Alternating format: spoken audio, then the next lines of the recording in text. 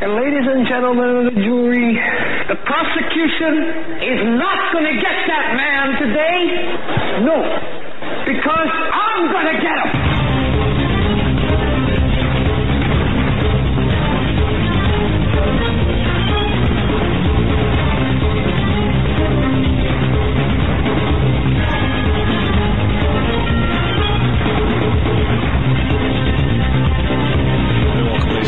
This edition of the Hagmann and Hagmann Report. It is Friday, June 23rd, 2017. This broadcast is brought to you by, our fine friends. Joe, I want you to introduce our fine friends there. This tonight's show is brought to you by Portable Solar LLC.com. PortableSolarLLC.com. You're going to hear more about them later. Yeah. State-of-the-art solar equipment, able to cut back on the electricity and depend more on the power of the sun with solar energy. More on that later. Yeah. Thank you for doing that. I really appreciate that. And the reason I asked you to do that is because he was studying all of this all day with respect to we're doing the research on it. A lot of news to get into today. I was earlier this week when I appeared on Coast to Coast AM with George Norrie. We were talking, or he had asked me to weigh in on the attack at the Flint, Michigan airport. And I had gotten some additional information today. Of course, there appears to be more of an integration, and we're getting information now. There's more of an integration between the Muslim Brotherhood interests and local mosques. We found this out two different ways. One from a source that works with terrorism inside the Department of Homeland Security, as well as the fragments, or I guess I would say fragments of the investigation from Flint, Michigan, the stabbing there. Although it was a so-called lone wolf terrorist attack, there is a network, of course, of enforcement or reinforcement for such people. I just want to keep draw people's attention to this, because this is not going to get any better, of course. And there is this really interesting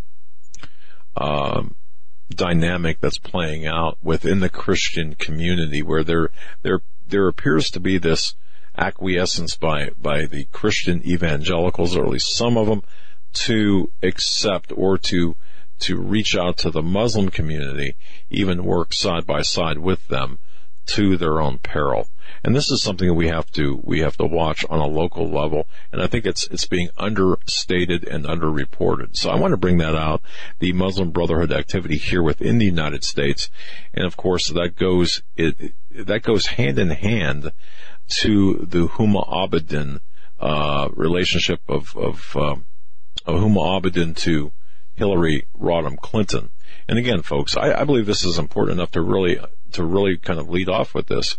Huma Abedin, don't forget, her father, Syed Abedin, and mother, who father is deceased, of course, Saleha, the very well integrated with the Institute of Muslim Minority Affairs, and the very much the Muslim Brotherhood / Muslim Sisterhood.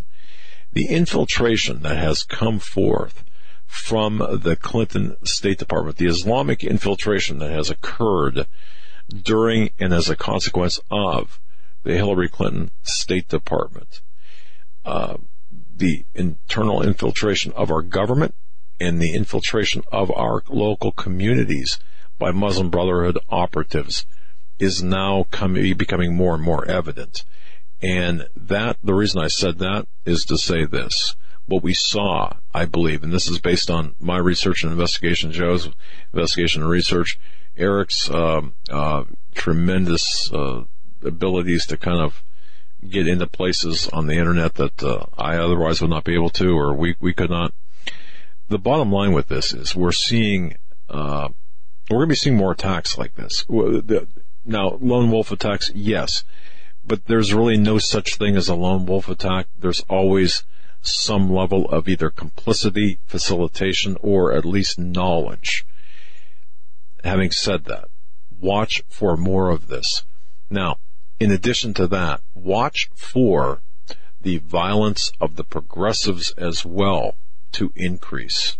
And it's interesting when we do investigations about the Muslim infiltration, as I had mentioned, in the United States.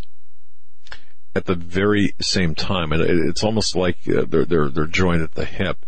There's the Muslim infiltration and the threat of Muslim violence against the non-Muslims in the United States that's rising, and consistent with that is the progressive violence, or the violence by the progressives. Now, we saw that manifest itself in the Alexandria, Virginia shooting, of course, last week, but equally, if not, equally important, and I don't want to understate the importance of that, but equally important is the coordination, the level of coordination, which mimics the Muslim Brotherhood coordination and such, is the level of coordination of groups like Antifa, Indivisible, and all of these other foot groups under the umbrella of larger groups like Revcom and Resist and such, these revolutionary communist groups. So we're seeing an increase in violence and the threat of violence. On the one side, the Islamic component, and on the other side, the progressive left component. And Mike Cernovich, I think, sent out a notice where riots by Antifa are being planned in Washington, D.C. today. There's rumors, there's murmurs, more appropriate, about potential violence taking place across the cities in the United States, sponsored by Antifa and groups operating in conjunction with Antifa. So, folks, keep your eyes out for this in the United States. The rise in coordination and potential violence, as we see on the left, that's the progressive left, as well as the Islamic component that has been facilitated and fostered and allowed to fester within our government, as well as throughout the United States as well, and this applies to Canada too, equally. Now, Canada is a little bit different because the animus against the leadership there is not as great as it is in the United States. So this is what we're seeing right now. This is perhaps the headline that I would like everyone to kind of walk away with. If you get nothing else, the domestic situation here in the United States is extremely volatile. Look at what's taking place in Europe and various countries there.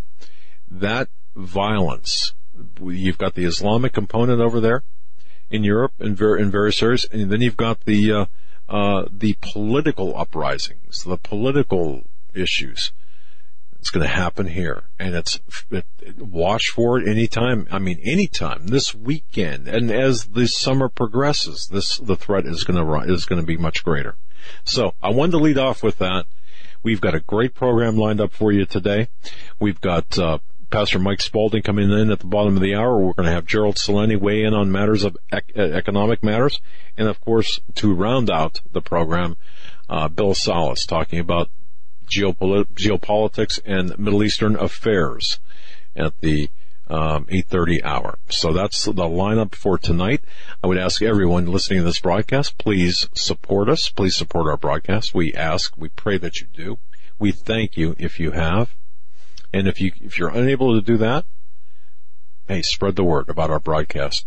Post our broadcast on your social networking platforms. Follow us on social networking. We've got our own individual Twitter feeds. We have our own, or our collective Twitter feed with Hagmann Report. Same with Facebook. We ask that you join us. Come on board. So again, thank you so much for your support. It's number one. And number two, if you can't support us, then pray for us and spread the word. Word of mouth is always good. We really appreciate that. And I want to thank, lastly, before I kick it over to Joe, I do want to thank Joe, of course, Eric, the tech, my daughter Jackie, John, the producer and program director, for all of their hard work. I think, folks, you can see that our program is stepping up a little bit. We have to step up because the times are changing, obviously. We are in a very precarious, I believe, a very precarious time in history, unlike any other time, and at least in modern times. And I see that we have some potential situations that will arise. Joe, come on in, because I'm going to ask you something here. All right. Donald Trump, you had obviously you had mentioned something to me about James Comey today. And now, in the context, and you can explain, we talked about that, of course, but my concern here is I look out over the open source information that's available to everyone, but when you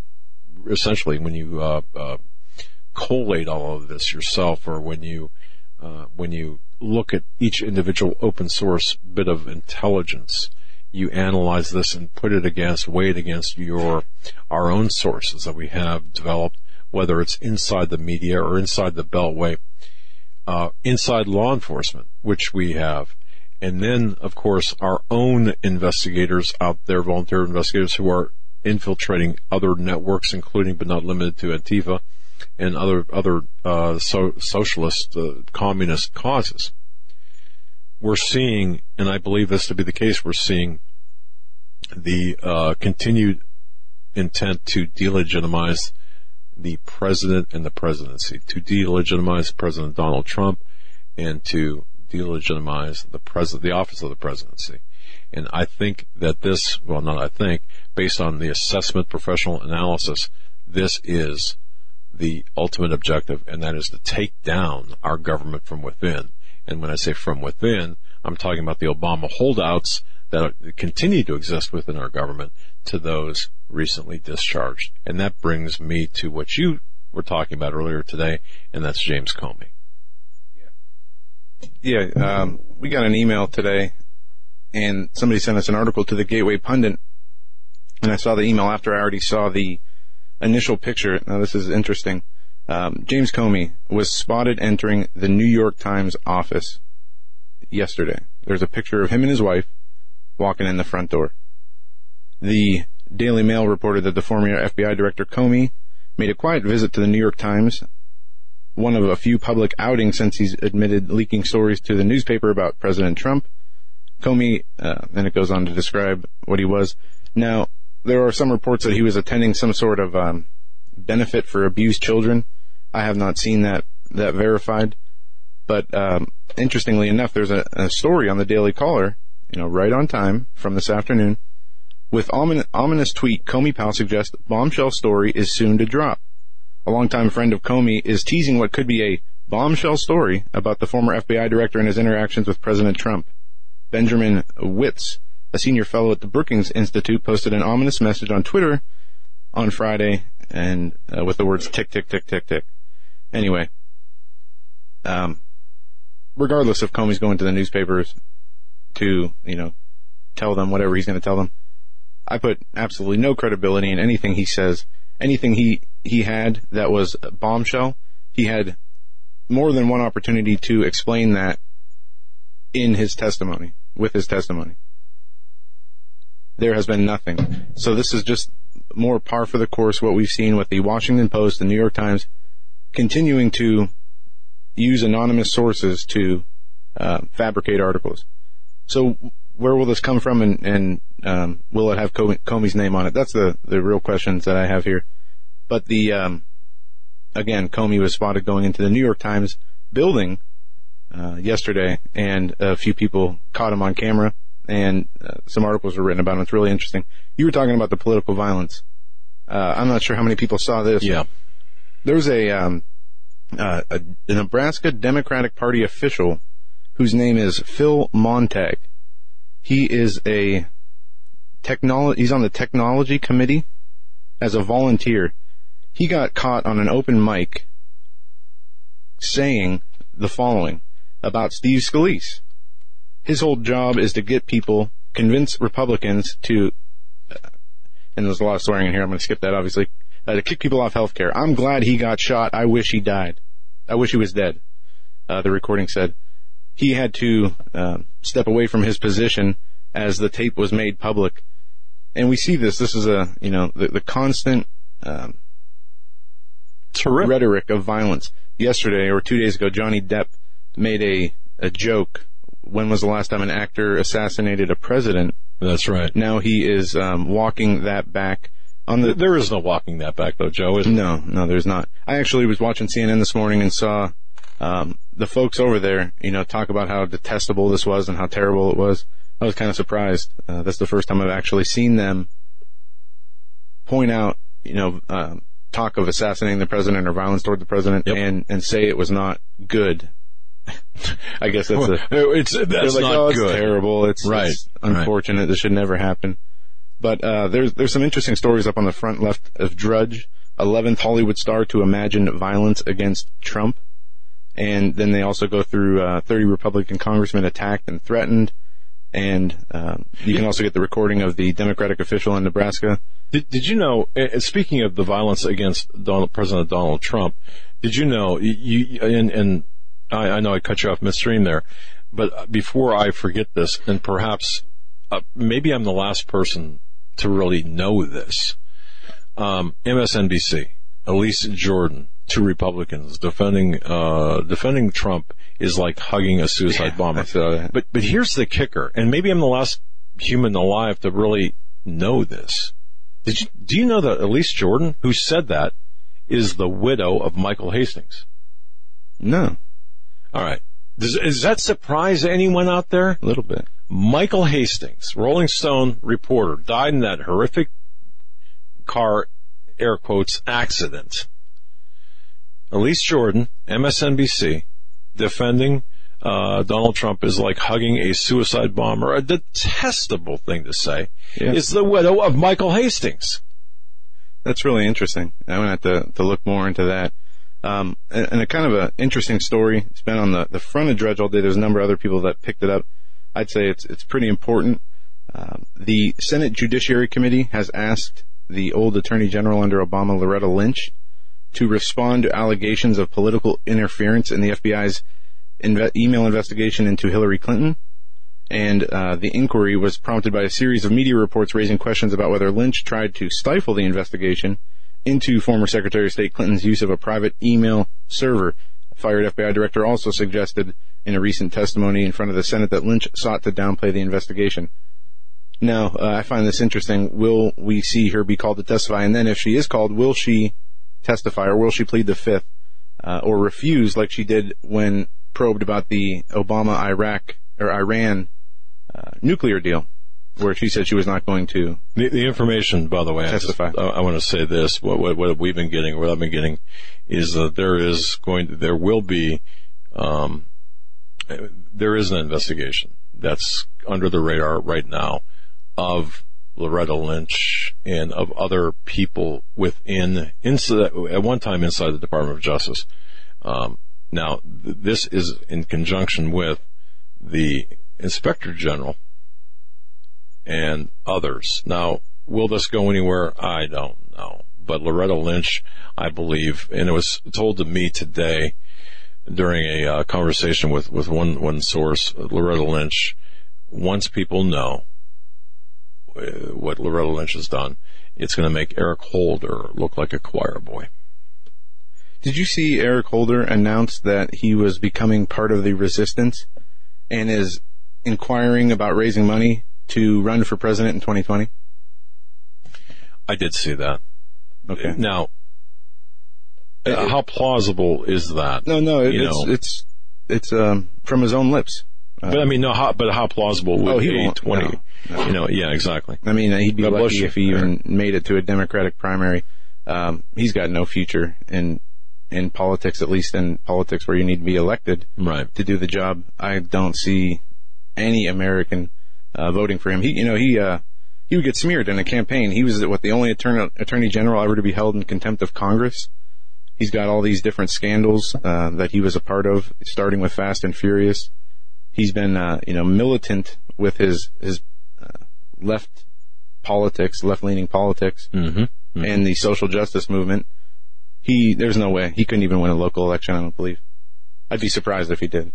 No, I would be as well. But nonetheless, the objective here is to take down the president, take down the presidency, and I make that distinction because I think it's important. Once you, obviously, the progressive communist left, they're after Donald Trump, they're after him personally, but they're especially after the office of the presidency to delegitimize that. And when you've got that level of resistance, as they call it, that level of fight, you're looking at really a third world country. This is what, in my view, Obama put us on that fast track to this moment in time. He's continuing to do so. Yes. Him and Hillary Clinton and others. I guarantee he probably is the source of some of these stories. Whether he is acting on intelligence he's still able to obtain through his connections or his holdovers. But I do believe that he is, at the tip of the spear, probably one of the only presidents in U.S. history to actively work against another president instead of just going out into the night quietly. Yes. He is actively starting political organizations. He's the head of the resistance. I believe he has a very tight relationship with many of the media, and he's feeding them these stories. I believe it's him and this think tank of media political conglomerates, people like Hillary Clinton, maybe Eric Holder, and those to a lesser degree Valerie Jarrett. But I believe that these people are they're one of the top levels of this Trump resistance media. Yes, attacking the president and the office of the president. Well, and I think you mentioned Hillary Clinton. Don't forget the Clinton Foundation, and don't forget it takes money, for example, to really fund this resistance movement. Of course, people talk about George Soros. We understand that, but I wouldn't discount the impact the Clintons personally and through their foundation had, and that's my opinion, that it's significant. Now, don't forget Hillary Clinton, the 67th Secretary of State from 2009 to 2013, during which time Bill Clinton had amassed a fortune, as did Hillary, through the foundation, not personally, of course, during her time in office as Secretary of State. But you're looking at the Clinton confirmed income from 2001 through 2012, which overlaps that period where she was Secretary of State, $136.5 million. Now, Bill Clinton personal net worth, $55 million. 2001, upon leaving office, supposedly dead broke. The money that he has received, where has all this money gone? Certainly in their pockets, but it's my belief, professional, after some research, that a lot of this money that was generated under the Clinton Foundation has gone to fund this opposition research as well as the opposition itself. Go ahead. We only got a few minutes left before the break. There's been some interesting developments in the USS Fitzgerald, the U.S. destroyer that was hit by a Philippine freighter, and the reports that are coming out is that the freighter that hit the destroyer was on autopilot when it hit the Fitzgerald. Now, that's not the interesting part. The interesting part is the destroyer no alarms or sirens went off. They did not detect this freighter coming, which you have to ask the question now. And even a few of these articles that I've read are asking the question, was this the result of a hack or sabotage, that messed with the destroyer's ability? Because, I've been looking into this all week, little by little, and from what I gather, there should be no way whatsoever that a ship should ever even get near as close as this did. They have multiple layers of security and technology for this, whether it's sonar or radar. and even a man, on the top looking out at all times, or at least that's how it should be. So people are asking the question, was this computer system vulnerable to some kind of hack, or was there a malfunction? I don't know if we'll ever get the real answer from the Navy. I doubt we'll get the real answer from the Navy about that. They would never admit to being hacked or letting their systems fail because of some kind of malfunction or hack. But Inspector you have Mike to ask the question, because asked the question too yesterday. It just doesn't make sense that in 2017 a U.S. destroyer, I don't know how much money they cost, I'm sure close to $1 billion, if not more, all the technology, the personnel, and yet this still happens without warning. So how does this happen? We don't know. Everybody was having an off day. Everybody was asleep. Who knows? I would lean more toward the possibility that somebody manipulated the computer system, because there are fail-safes in there. If the first sensors don't work, they have backups for that. For all the systems to fail and detect nothing, that tells me that there's something more going on here. And from the Navy, we probably will not hear the truth, but it's something to continue to look into and research, because 7 American sailors died that day, and there has been no accountability. So we will continue to dig into that. When we come back, Dr. Mike Spaulding will be our guest. His website is soaringeagleradio.com, and we're going to get into some current events as well as some other topics. Don't go anywhere. You're listening to this edition of the Hagmann Report.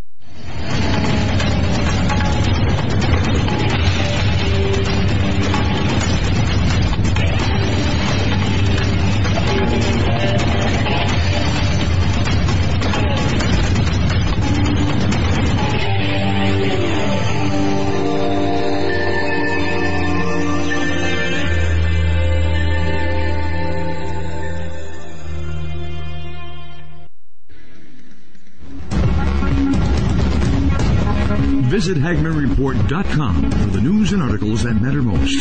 Stay tuned. We will be right back.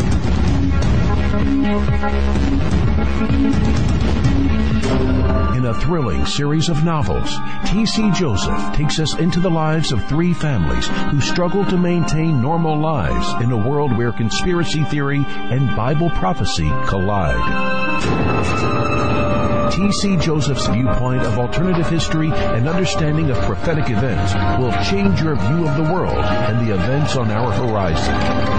Kirkus Review states, readers of end times fiction will be hard-pressed to find it done more intriguingly than this. Extremely readable and fast-paced.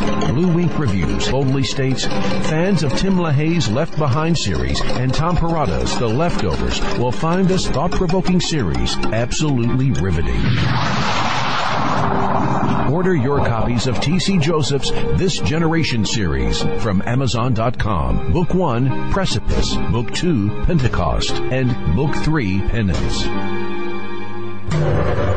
In these uncertain times, it makes sense to have a sustainable backup method to cook food and boil water. If your current plan includes using a fuel-burning stove or cooking over an open fire, then there's a much better way. The Minuteman Rocket Stove is a biomass-burning cooking stove that only requires small quantities of sticks and twigs for fuel. The Minuteman Stove is easy to use, smokeless, portable, powerful, and sustainable. For the finest in survival cooking stoves and fire starters made right here in the USA, go to MinutemanStove.com. That's MinutemanStove.com. You may never look at your city, town, or its people the same way ever again. Stained by Blood, a murder investigation based upon a true story by private investigator Douglas J. Hagmann. Using the character Mark Stiles, Hagmann takes you on a journey behind the scenes where the homicide becomes a secondary to an underworld of satanic ritual abuse, child abduction, and even mind-controlled experimentation. A world dismissed as conspiracy by those who want to keep its secrets hidden, exposing the dangers, denials, and deceptions. For 5 years, a brutal killer remained on the loose, free to kill again. As Mark struggles to navigate the maze of bizarre twists and untangle a web of deeply hidden secrets kept by some of the most powerful and influential people in his community and beyond. Stained by Blood. Order your copy of this engaging novel today at HagmannandHagmann.com and click on the link. Stained by Blood.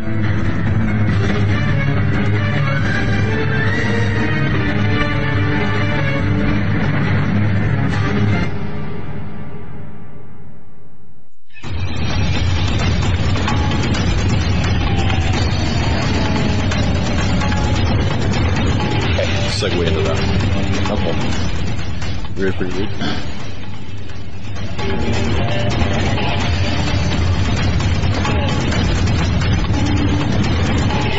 Welcome, folks, to this edition of the Hagmann and Hagmann Report. Our guest, Pastor Mike Spaulding, Soaring Eagle Radio.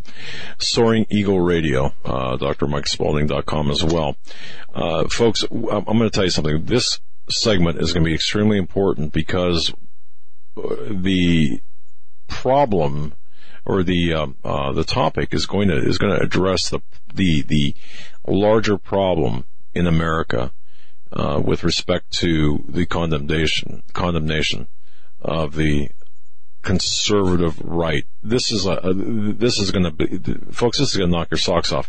Before we get to that, before we get to Joe, just 1 second, I want to remind everyone the anchor woman who had said that defending President Donald Trump was like hugging a suicide bomber, because this was news to me until I spoke with Peter Chowka today. Was he reminded me or stated that Elise Jordan, MSNBC anchor, is the widow of Michael Hastings. Now let that sink in. Okay, I just want to remind everyone, if you missed that at the beginning of the program. Joe, I'm going to turn it over to you. Yeah, this quick word from one of our sponsors, PortableSolarLLC.com. SolarArc. Portable Solar is a veteran-owned Christian company with the mission of helping families be less dependent on our vulnerable grid in an affordable way. They have no salespeople, and you get to talk to an engineer when trying to decide what type of system you need. Portable Solar was judged the most well-thought-out solar generator on the market in 2016. It provides minimal installation in hours. They empower homeowners to set up the system without professional installation, saving them thousands of dollars. You also get a 30% tax credit from the IRS during the year for using the solar generator. A grid or generator input with internal automatic transfer switch. You get the optional built-in solar panels, and this is a great product. You get the base, and you can put in as many solar panels as you want to run as much as you can outside of the regular electric grid. And this is a great product when you think of some of the trouble we could run into when we talk about energy alternatives and other types of energy that you can use outside of the electric grid. The portable solar generator is fantastic, and we're going to have Belinda back on in the near future. They were on once before, but we're going to do it again. So stay tuned for that. The website is PortableSolarLLC.com. Because this is EMP proof, and this is a solution to many people's problems. It has lightning and EMP protection. It's fantastic, and we love this product. I was not a big solar fan, but let me tell you something. This PortableSolarLLC.com is really the place to go. Visit that website. Pastor Mike Spaulding, Soaring Eagle Radio. Pastor Mike Spaulding, Doctor Spaulding. Welcome to the Hagmann and Hagmann Report. We've got a lot to talk about, don't we? We do, Doug and Joe, and thank you so much for the invitation to come back on. It's always a joy and a pleasure to chat with you guys. Well, it's a pleasure to speak with you. We've seen some things happen this week, this month. Well, we've seen some things happen. The essential condemnation of the conservatives by the evangelical community, by Christians. What's going on? Yeah, that was my thought exactly, Doug. When I read this article, I had to stop, and not much causes me to pause anymore because there's so much stupidity out there. And just when you think you've seen it all, this article pops up, and it was about the Southern Baptist Convention holding their annual meeting. This was last week, and I actually saw this article was on the Christian Post. Now, for those of you who get information from the Christian Post, you need to understand they're a little left-leaning in the reporting, but this fit their narrative, so I understand why they posted it. But there was a resolution, Doug, and I'm sure that some of your listeners and watchers, they may be part of a Southern Baptist church, and perhaps they're not aware of this, but there's a resolution that was brought to the floor. I actually wrote an article on this, addressing the misconceptions, and really described how alarmed I was that the perception of the alt-right media, and when I say alt-right, that's the alternative media. Now, the alt-right is used by the liberal mainstream media as a term of denigration. They don't use it in a flattering way. And this article that I found in the Christian Post dealing with this resolution just proved the point. So let me read what the Christian Post writer wrote, all right, and then I'll read you the resolution, or at least two of the resolves of the resolution, and then you understand what I'm talking about. So this Christian Post writer, Michael Grabowski, in his write-up about the resolution, he said, and this is a quote, "The alt-right is a political movement generally associated with white nationalism and known for launching intense attacks on ideological enemies on social media." Now, that got me a little disturbed, but when I read the resolution, here's the resolution. Quote, "There has arisen in the United States a growing menace to the political order and justice that seeks to reignite social animosities, reverse improvements in race relations, divide our people, and foment hatred, classism, and ethnic cleansing." End quote. And I have to tell you, Doug and Joe, when I read it, I thought, yeah, you've just perfectly described the 8-year reign of terror known as the Obama administration. But that wasn't what he meant. So he continues on with the resolution. He's in quote, "This toxic menace, self-identified among some of its chief proponents as white nationalism and the alt-right, must be opposed for the totalitarian impulses, xenophobic biases, and bigoted ideologies that infect the minds and actions of its violent disciplines." Now, Doug and Joe, the Southern Baptist Convention is the largest Protestant, evangelical, and still on the conservative side of things, denomination in America. And for them to entertain a resolution such as this shows a very high level of ignorance.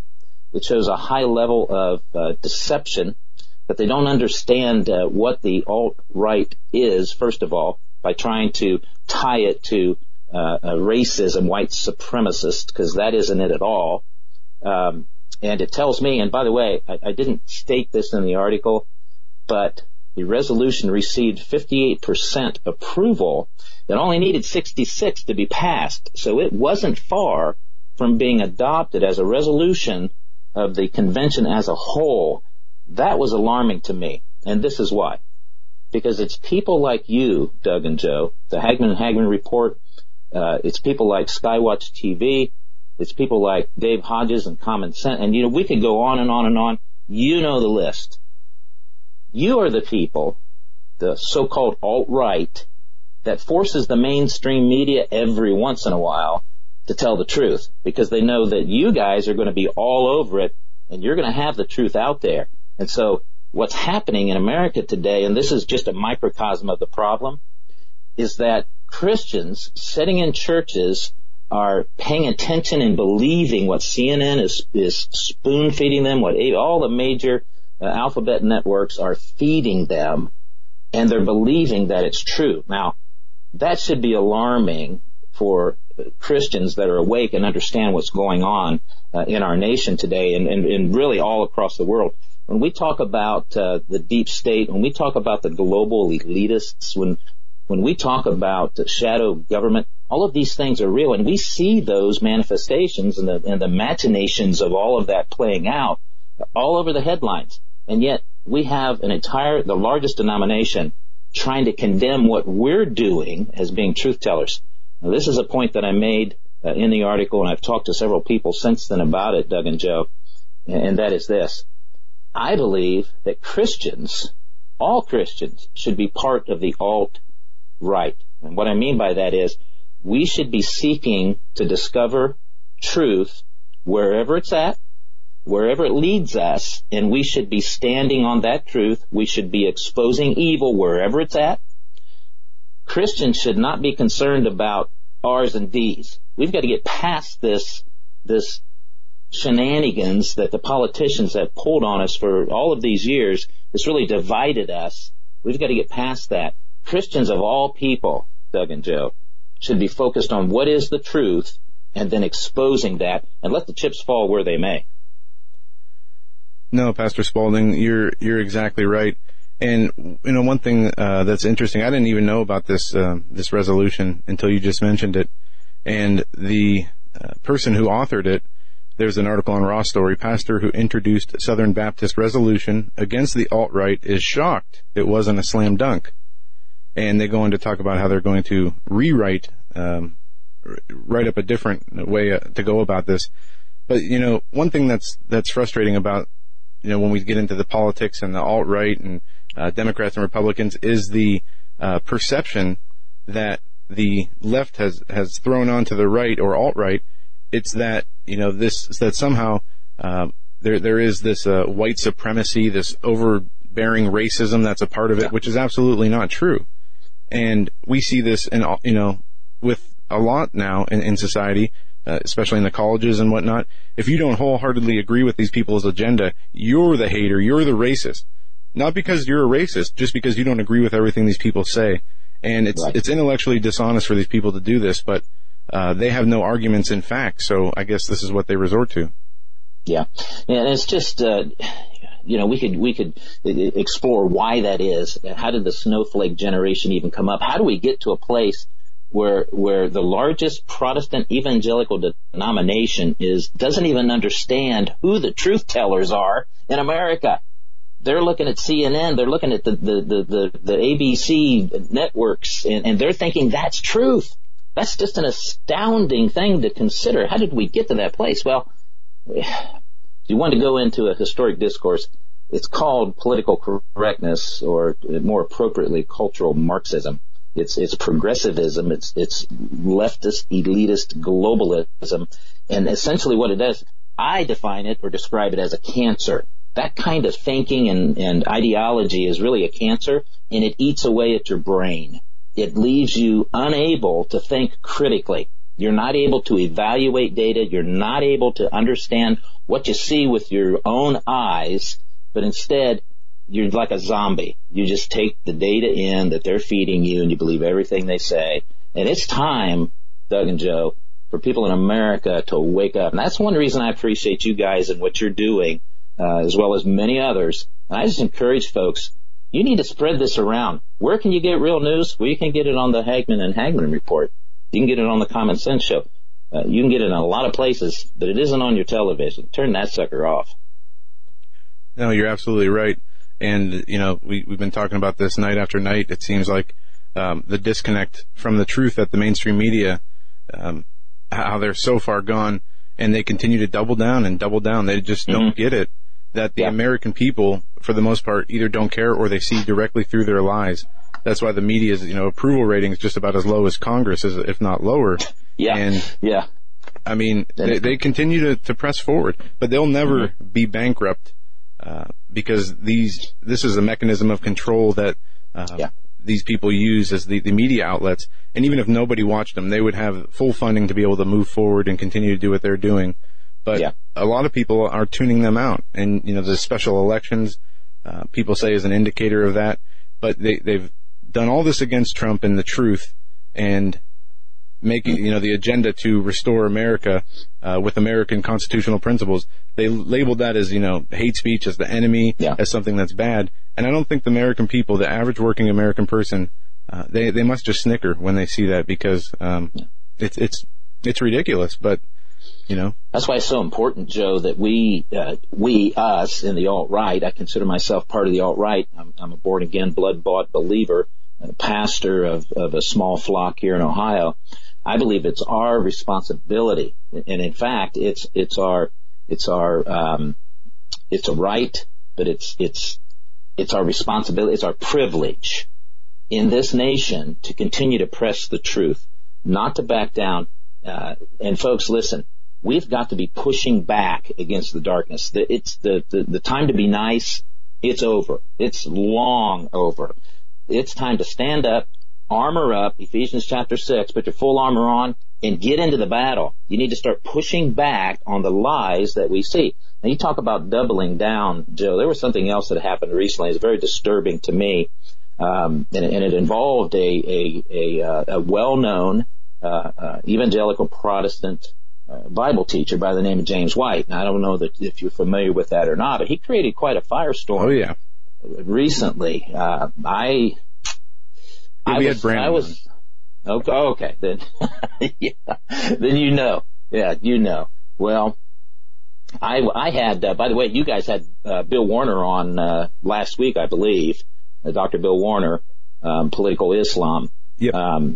I talked to him last night. I had him on Soaring Eagle Radio last night, and his response to, because he hadn't heard about the whole White fiasco, and his response to it, when I mentioned the imam's name, he said, "What?" He couldn't believe it. So anyway, if you don't mind, what I've done is I constructed, and I'm going to release this article. Pastor, I just want to interject one thing here. Sure. I've got a personal Twitter account. It's Hagmann PI. Okay. Yes. And I had extended an invitation to Dr. James White. This is for people. This is kind of to preface what you're going to say. I have extended an invitation to Dr. James White on a number of different occasions to come on our program. We offer our platform to discuss what you're about to say, what you're about to describe with a couple of Muslim scholars, and he has declined. So in that context, in that shadow, and by the way, I've just been getting deluged with all sorts of hate email apparently by the followers of this man, saying that but go ahead. I just want to make sure people understood the context in which I sent those tweets. Go ahead. Okay. Yeah. So he created quite a firestorm. He invited and again, Joe, talk about doubling down, and Doug, that was perfect, cause I didn't know if he was still standing in his, so that explains a lot to me. But he invited an imam to join him for a so-called interfaith dialogue in a Christian church, and I believe it was in Memphis, and of course that's where Brandon is at. So he had this imam in the church. Now, what's amazing about that, and when I mentioned the imam's name to Bill Warner, he couldn't believe it. And you know Bill's kind of a laid-back guy, got a very dry sense of humor. But and I didn't see him; it was audio only. But I imagine he sat right up in his chair and he said, "What?" Because the imam's name was Yasser Qadi. Now, this imam, he is a notorious jihadi imam, preacher of hate. He's part of the Muslim Brotherhood, Doug and Joe. And James White brought him into a church and talked all this flowery stuff about Islam and how we needed to have conversation and reach a mutual understanding. And I thought, you have got to be kidding me. It's just amazing that somebody of James White's stature in the academic community would do something such as this. So what I did in the last day and a half is I put together 11 questions for James White. Would it be okay in what time I've got left to just ask those questions? Absolutely, and I think that would clear some things up, yes. Okay. Well, question number 1 is to Mr. White and apparently to his supporters. Do you understand that the Quran cannot be understood in isolation from the Sirah and the Hadith? Now, the Sirah, the Hadith, and the Quran form what is called the Islamic trilogy. Allah is found in the Quran, Muhammad is found in the Sirah, which is his biography, and the Hadith are the traditions surrounding the life of Muhammad. So all of Islam is based on those 3 books. You can't just go to the Quran. You'll never be able to understand Islam if you just read the Quran. It's impossible. And Dr. Warner says that's intentional. They are very confusing to understand, and there's a reason for that. So that's the first question. Do you understand the Quran? the Hadith and the Sirah, because, James White, if you do, there is no way that you could invite an imam into a Christian church for a interfaith dialogue. Second question, do you understand that Islam is based on dualism? Western logic is based upon the law of non-contradiction. If two things contradict, then at least one of them are false. They can't both be true at the same time in the same context. But that's not true of Islam. Islamic logic is dualistic. Two things can contradict each other and both are true. And that's why they can lie through their teeth if it advances Islam. And there's a doctrine specifically about lying to kafirs, which is what we are, by the way. Third question, and I don't want to run out of time, so I'm going to speed this up, guys. Third question, do you understand that this dualism within Islam allows for the slithering jihadi evil and the flower-carrying peaceful Muslim? It all depends on the circumstances. Fourth question, do you understand that the Middle East, Turkey, and Northern Africa were predominantly Christian until the rise of Islam? Do you understand that Christianity is based upon a unitary ethic, i.e. the Golden Rule, but that Islam has no such ethic? On the basis of the Golden Rule, the equality of human beings, we've created democracy, we've ended slavery, we treat women and men as political equals. So the Golden Rule is a Unitarian ethic. All people should be treated the same. But do you understand, sixth question, that the term human being has no meaning in Islam? There's no such thing as humanity, only the duality of the believer and the unbeliever. Look at the ethical statements found in the Hadith. A Muslim should not lie, cheat, kill, or steal from other Muslims. But a Muslim may lie, deceive, or kill an unbeliever if it advances Islam. Now, you would think somebody of Dr. White's intellectual acumen would know these things. Apparently he doesn't. Question number 7, do you understand that there is no getting along or compromising with Islam? If you're in a business deal with someone who is a liar and a cheat, there is no way to avoid getting lied to and cheated. No matter how nice you are to a con man, he will take advantage of you. There is no compromise with dualistic ethics. In short, Islamic politics, ethics, and logic cannot be part of any free civilization. Islam does not assimilate, it dominates. Question 8. Do you understand that historically speaking, Islam has murdered and enslaved millions of people to fund their continued jihad against other nations and peoples? Do you understand that this murder and enslavement continues to this very day? Do you understand that Islam prescribes this practice of conquest and enslavement right down to the very specific allowance of sex slaves? Do you understand the tragedy of sexual trafficking, human trafficking? Islam is one of the major players in human trafficking. And yet we're going to make nice with these people? I don't think so, guys. Number 9, do you understand that jihadi conquest and subjugation of other nations and people is built into the very fabric of what Islam is? 10, do you understand that to the Muslim who practices true Islam, you are destined for hell and should be treated as such, James White? That's how they view you.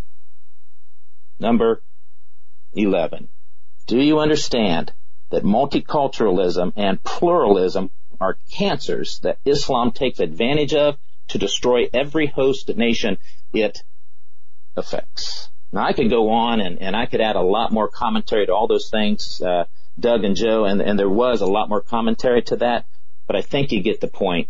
James White is deceived. And deceiving, and here's my problem that we have. Just like that resolution calling the alt-right, pejoratively alt-right, evil. And yes, this itself is a microcosm, an instance of a larger problem. And this is why it's so important. And this is not meant to be an attack on Dr. White. It's meant, for me, this is meant to wake people up and say, look, what you're hearing, at least from all of the Islamic scholars we've had, what you are doing is being deceived, as you had mentioned, but most importantly, deceiving those people who follow you. by listening to the wrong people. Mm-hmm. Yeah. You have become a blind guide of the blind, as Jesus says. And listen, I'm not attacking James White either. I'm merely pointing out that what he did was unconscionable, and it's inexcusable, in my opinion, for a Christian of his academic and scholastic standing to not understand what Islam is, and to prove it by inviting a jihadi Muslim Brotherhood affiliated imam into that church to make nice. It defies reason and logic, Doug and Joe. There's so much wrong with that, Pastor. You're exactly correct.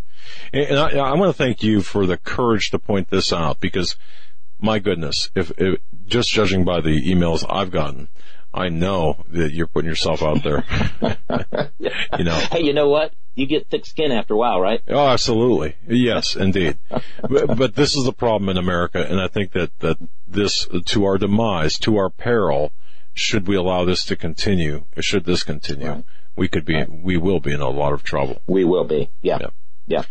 Pastor Mike Spaulding, Soaring Eagle Radio. Visit the websites in the program description, linked off of HagmannReport.com. Thank you, Pastor.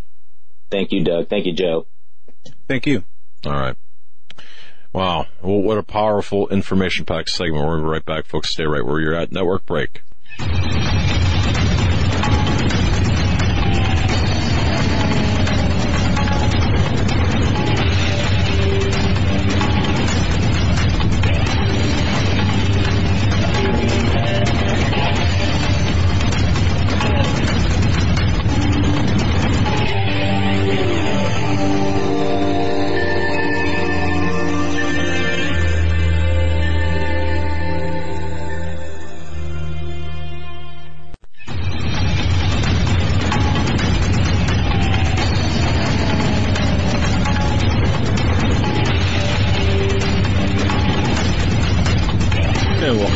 To this edition of the Hagmann and Hagmann Report. Have we got a treat for you?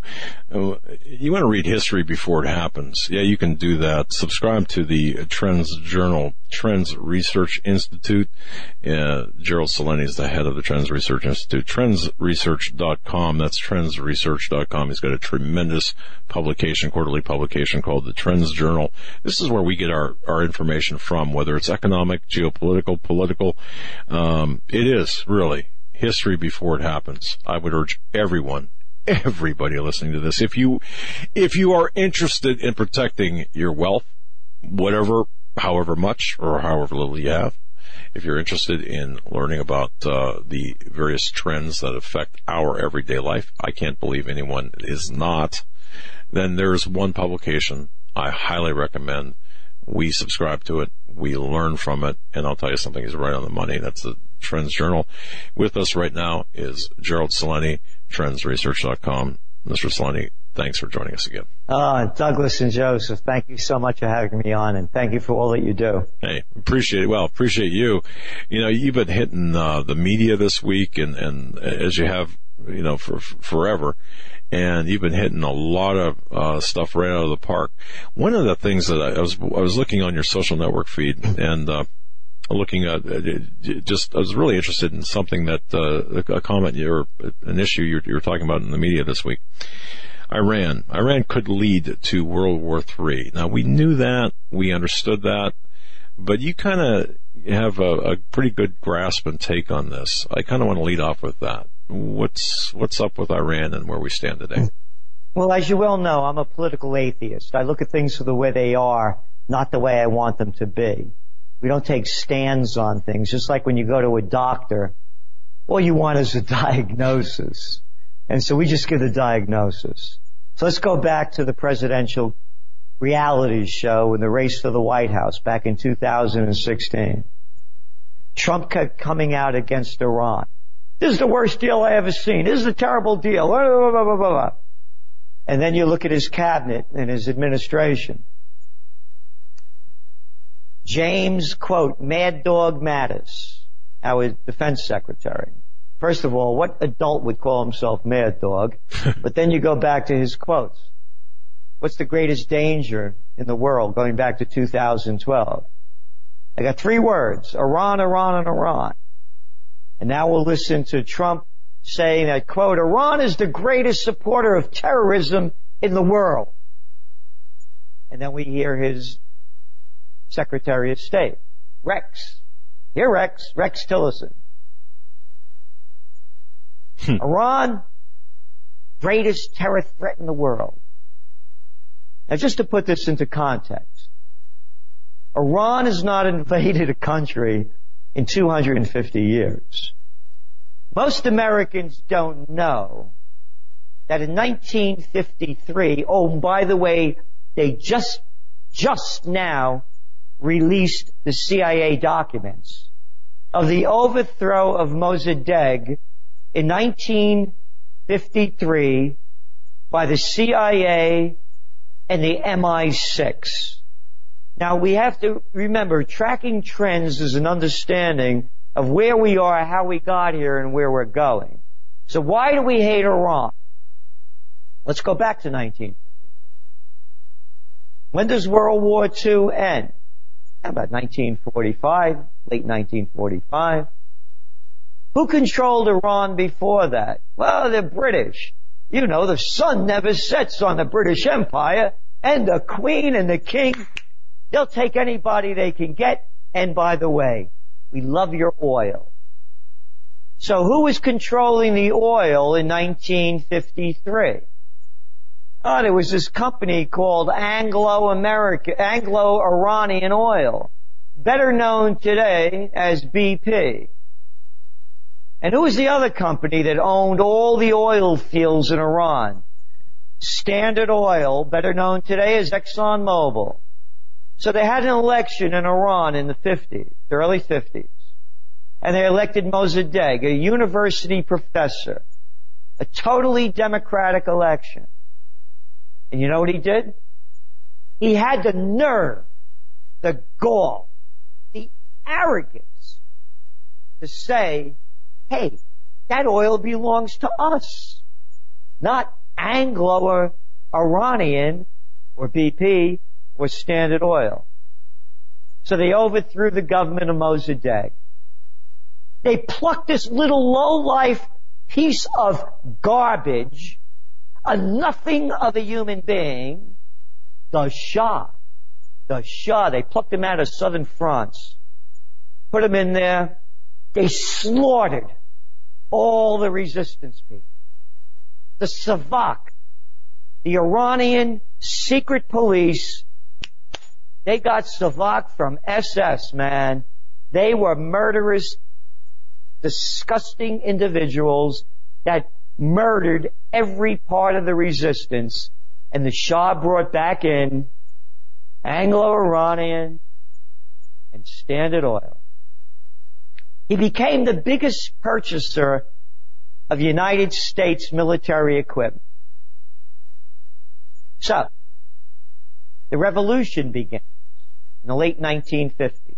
The late 1970s. The people have had enough. And the Shah, the arrogance of this, by the way, you know, the head of the peacock throne, you know, the king for this lifetime and for eternity. This kind of crap they're throwing down with this king crap. The revolution happens. I have a book called Trend Tracking. I wrote that in 1986. I became a political atheist. I used to be the government affairs specialist for a major segment of the chemical industry in D.C. back in the 70s. When Jimmy Carter was president, he goes to spend New Year's Eve with the Shah and his wife, him and Rosalind. And he comes back, and in those days it was a big deal. The president landed on the South Lawn, they get out of the helicopter, they salute, And he announces to the American people that the Shah is the island of stability in the Middle East. And at that moment, I became a political atheist. I said, no, this thing's coming down, man. There's millions of people in the streets. Do you know what they were asking Americans? Close up your embassy. We've had enough of you. We want you out of here. You put in this brutal dictator that Jimmy Carter, the wonderful peanut farmer, peanut crap, man. I love these guys. Everybody plays that religious card that me and God got this connection as you're sending murderers to kill other people. Yeah, that Jimmy Phony Carter. Oh, people probably forgot when those American helicopters crashed trying to start the revolution going. Yeah. Mm-hmm. Yeah. But anyway, going back, why Iran is in the headlights now. So, Americans refused to take out, they overthrew the Shah. America refused to close the embassy. And that's how the crisis started. Now let's fast forward. 2016. Trump is going on and on and on. Here we are in 2017, on and on and on. Now let's go to Trump's first overseas visit to the Saudis. Read the quotes. It's the Iranians. It's the Iranians. Oh yeah, our Saudi friends. The murderers around the world, the beheaders in chief, overthrew Gaddafi, trying to overthrow Assad, one after another. Then he goes to Israel. We had now a Trends Journal many years ago, about 2011, 2012, when Netanyahu was at the UN and we did a cartoon bomb, because that's what he brought in. That Iran had a fuse, the nuclear fuse. They're ready to blow up the world with their nuclear. Now he goes to Israel, warns us about Iran. What happened last week?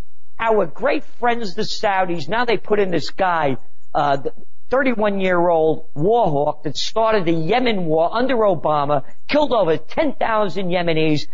The United Nations came out today and said in Yemen it's the greatest humanitarian crisis since 1945. But nobody knows this. United States, Saudis doing this. That's right. Who are they blaming? Iran. Yep. And now what they've done is they've cut out Qatar. Because when they had an election in Iran about 4 weeks ago, 70% of the people came out and voted. The emir of Qatar called up and congratulated the new president of Iran. That was one of the reasons why. They're isolating Iran. Now what happened in Syria? This is the other lying crap that came out from Trump. Just like all of the other people running for office, they'll lie their way into office. Oh, by the way, I was the assistant to the secretary of the New York State Senate at 23 years old. I ran the mayoral campaign in Yonkers, city of 300,000 people. I was the number 2 guy at 22 years old. I've been around this game a long time. I taught, designed and instructed American politics and campaign technology and taught it at St. John's University. I know the game. Mm-hmm. I'll say anything to get elected because I'm a psychopath or a sociopath. I'm the same person you hated in high school and college that wanted to be class president and head of the student council. So Trump tells us we have no business being in Syria. We don't even know who these rebels are. I've been talking to the generals. We don't even know who they are. Who are these moderate rebels? We don't know who they are. But yet, now we're escalating the troop surge in Syria. They blew a Syrian plane out of the sky. This is against the Constitution of America, to us being in a sovereign nation that's done nothing to us and no threat to us. Absolutely. They're blowing Iranian drones out of the sky. They're bombing Iranian troops that are fighting with Assad, who was elected by the Syrian people by a vast majority, monitored by international observers. But hey, these Iranian troops are killing our moderate rebels, but we don't even see their face, according to Trump. They're going after Iran. We believe there's going to be a conflict. It'll probably go between Israel and Iran. They'll blame the Iranians. And you talk to anybody out there, the uneducated people who only hear sound bites of news, they're already saying Iran is the greatest terror threat in the world.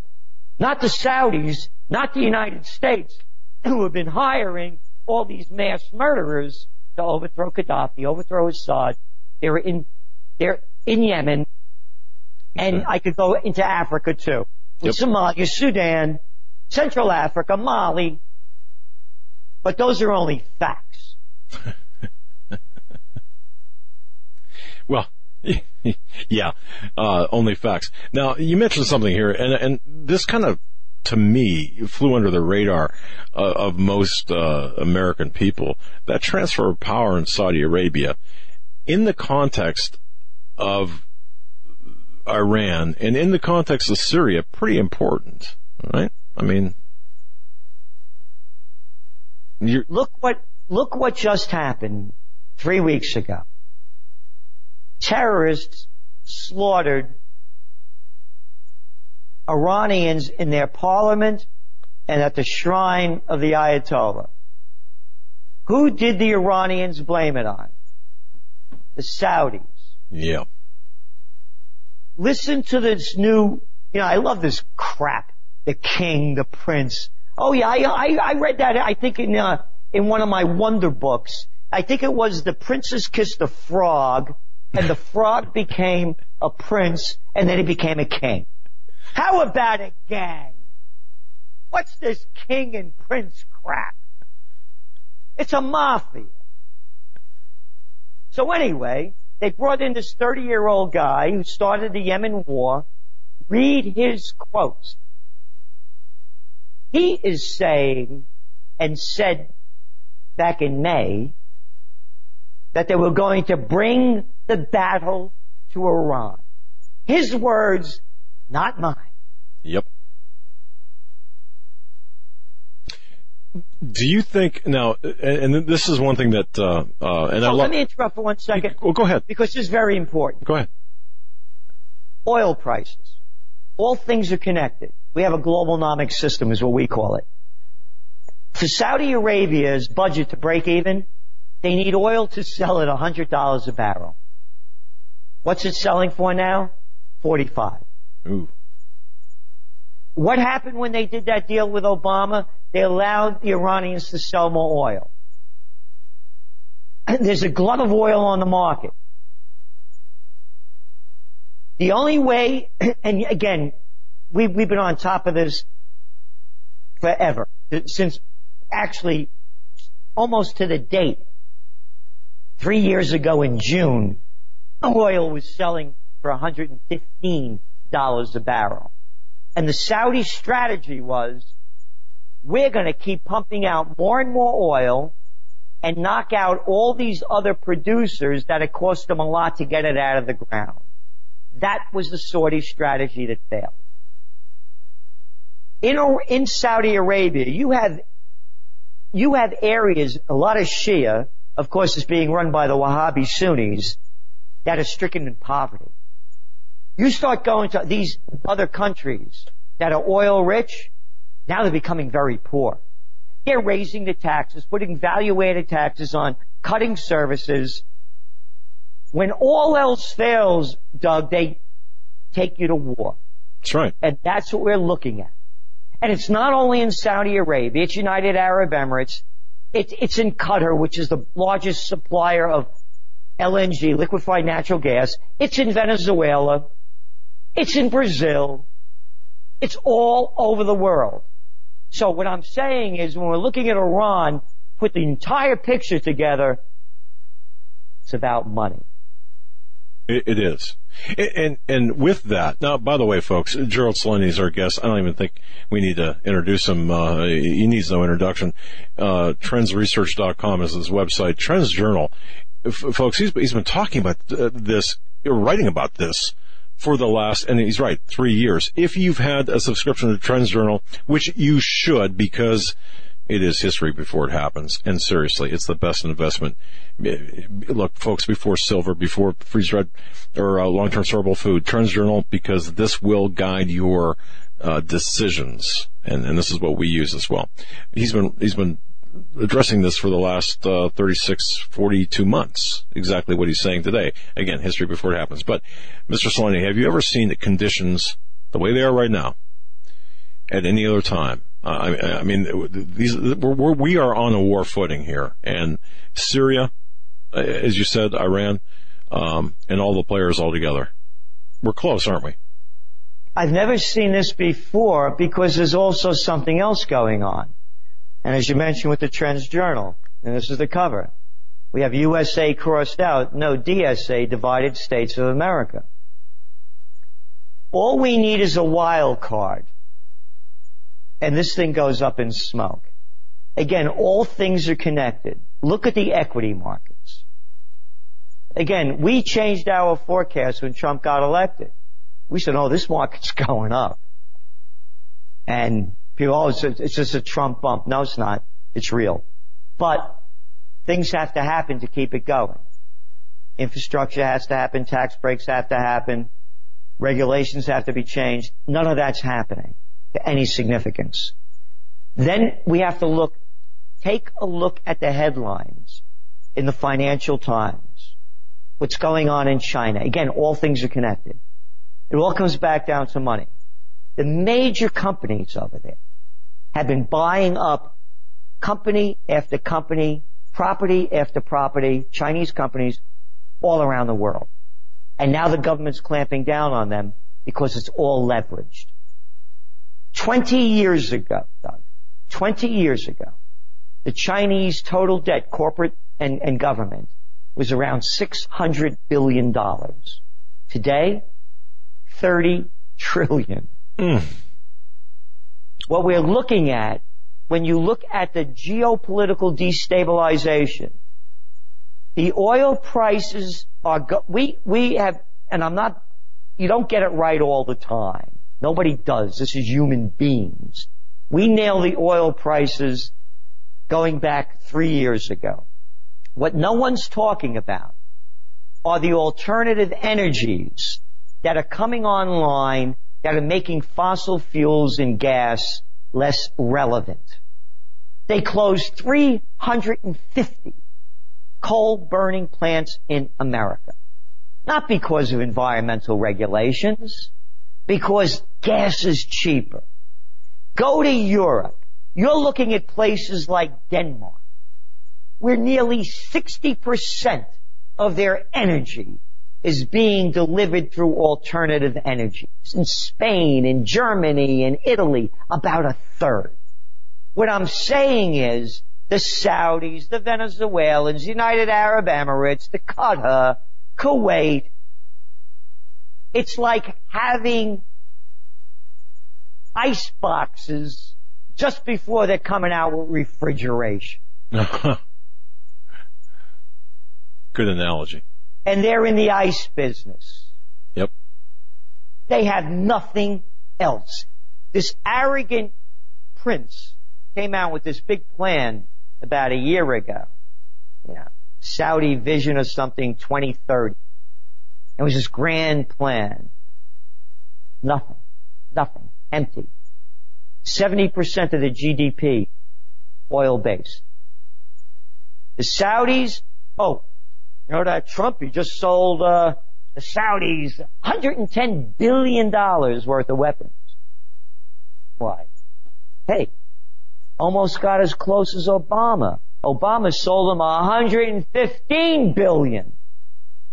They have enough weaponry to destroy a good segment of civilization around them. And when you look at the fundamentals, they're religious fundamentals. They're still fighting about what happened when the Prophet Muhammad died, whenever he died, and the Sunnis and the Shias still fighting that battle. This is out of control. And they have the weaponry to make this the war to end all wars. The Iranians aren't going anywhere. These are the Persians, lest anyone forget. Oh, yeah. And lest anyone forget, another guy that they should bring up on war crime tribunals. I hate these little boys with their bad attitude, and they can't fight their way out of a paper bag. Like that little piece of crap called Donald Rumsfeld, along with Penis Cheney. Oh, I should be proper. You may be bleeping me. Dick Cheney. And George Bush. You remember Donald Rumsfeld giving Saddam Hussein golden spurs to launch war against Iran back in the 1980s, where over 1 million Iranians were killed, and they didn't give up 1 inch of territory. Oh, yeah. Oh, okay. Wow. That's right. Wow. And what did Iran do for that war? That all of these little low-life slimers like Rex Tillerson, here Rex, come here boy, yeah, calling him the greatest terror threat, like Mad Dog Mattis. Look up James Mad Dog Mattis's quotes. That's right.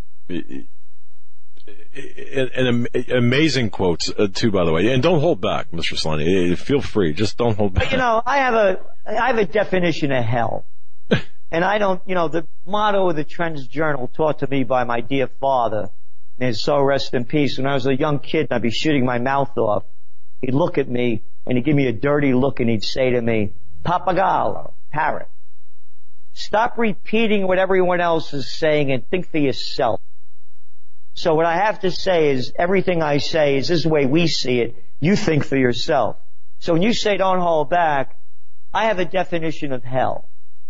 And again, think for yourself. My definition of hell is taking that last breath and knowing you weren't the person you said you were or could have been.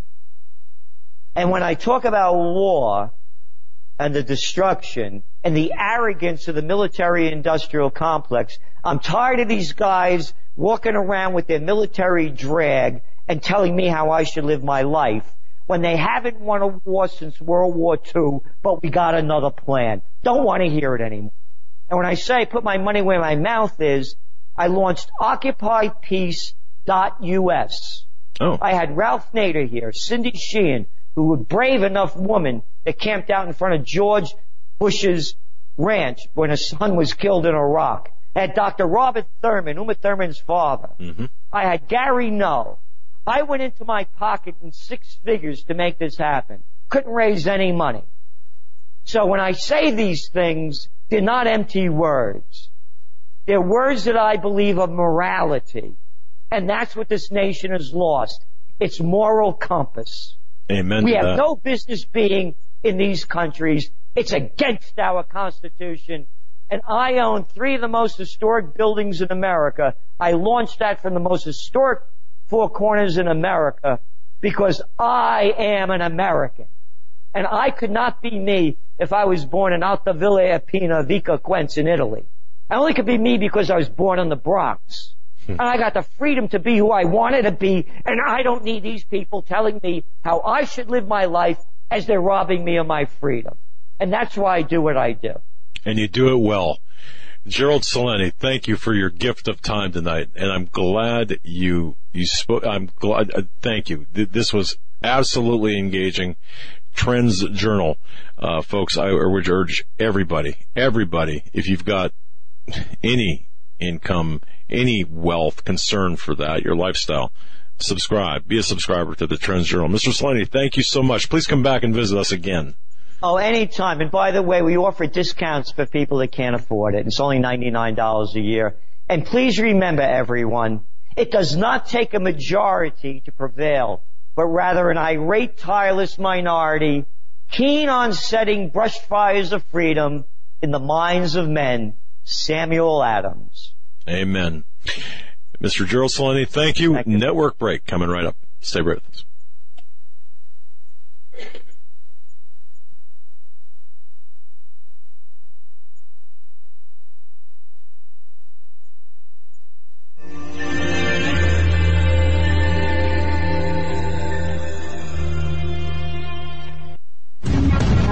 Visit HagmannReport.com for the news and articles that matter most.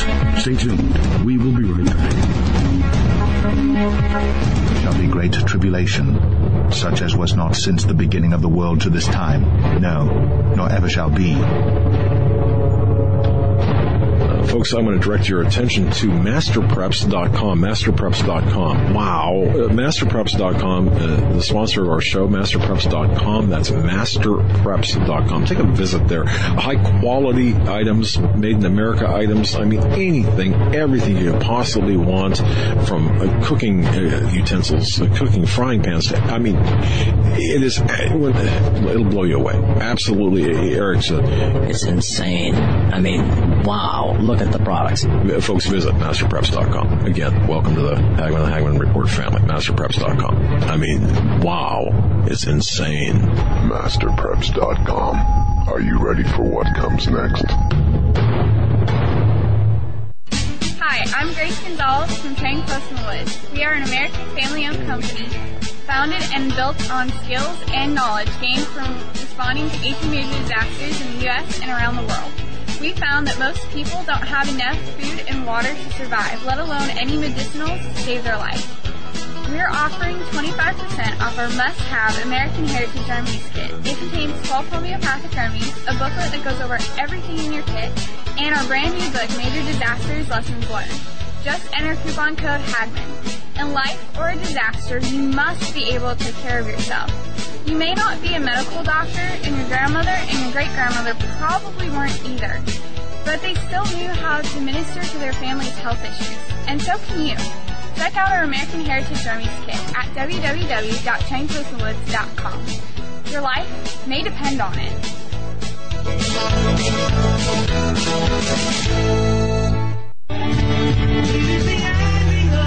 Hello, everyone. This is Joe Charles, the guy whose voice is heard announcing for the Hagmann and Hagmann Report right here on YouTube and across the Global Star Radio Network. There have been many people wondering whose music is being played during those breaks. Well, you guessed it. And we're very pleased to announce that all that music and 11 brand new songs from the CD New Jerusalem is set for release on April 10th for download on iTunes. That means you can help support my ministry and be blessed by this awesome, inspiring recording. I have been fortunate to work with some phenomenal musicians from around the world that helped us put this recording together in the studio. Simply go to joecharlesmusic.com and click on the iTunes link. Or, if you'd rather have a CD, we'll send one right out to you. Just leave me your email and we'll get right back to you. And thanks to Doug and Joe Hagmann for making this all possible. God bless.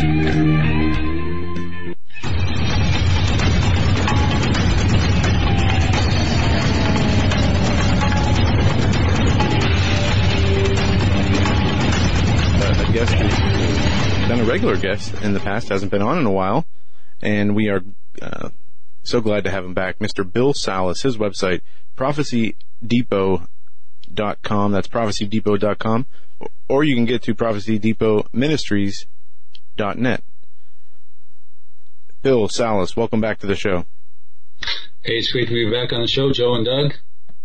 It's great to have you. As we were just talking before the coming on air, it has been a while, and it's great to have you back. You know, I got to tell you this, Bill. Last time, I have not seen you sporting a beard. You've got a distinguished look about you. You've got a very distinguished look. Well, I'm trying to hide that double chin, Doug. Oh my goodness! For those listening on Global Star and BTR, you can check out the archive on YouTube. Just go to our website, and by the way, when you're there, subscribe. Bill Salus is our guest. You know, during or right before he came on the air, where do you start? He's written a couple of books, the Now Prophecies, since he's been on last time. But Joe, I mean, we were talking about what the very first question, the opening question to ask, and we were kind of wrestling. But I'm going to ask you, Mr. Salus. I'm going to open up the question with this. We have President Donald Trump, Make America Great Again. We see all kinds of stuff happening around us. We see the division within America. We see the war clouds looming. Prophetically, what does Bill Salus see in your prophetic analysis? Well, you know, this is the $50 million question. And you know, Donald, he made about 76 campaign promises to make America great again. I would suggest that he should have made 81 campaign promises, because 5 of the most important ones that would probably go a whole long way, if not guarantee the fact that America would be great again, would be dealing with some of the issues where we have straight-armed God out of our society through a series of Supreme Court decisions over the last 6 decades, where we have basically said goodbye to God. We've shunned him. We don't need him anymore. Time permitting, we'll go through some of those cases. But the point being is, can one man make America great again? And who made who and only who can make America great again, and that's God. And we've said goodbye to God. It's interesting, but before the elections, Franklin Graham, well-respected evangelist, son of Billy Graham, he said that we have taken God out of the public debate, and I want to bring him back in. Now, that was around March or so of 2016. That's when Hillary Clinton was leading in the polls, and that was a great assessment because we really, as I said, had pretty much said goodbye to God. He was no longer, at that point in time, humming the Star-Spangled Banner in heaven and draped in the American flag, as many of us would hope he would be at this point. Well, the elections came in, and to the shock of so many, myself included, Donald Trump won. And then shortly thereafter that, in December, Franklin Graham said, I believe God has intervened. He kind of joked and said, not the Russians. And he has answered the prayers of, I think it was hundreds of thousands of American Christians. I don't have the quote exact.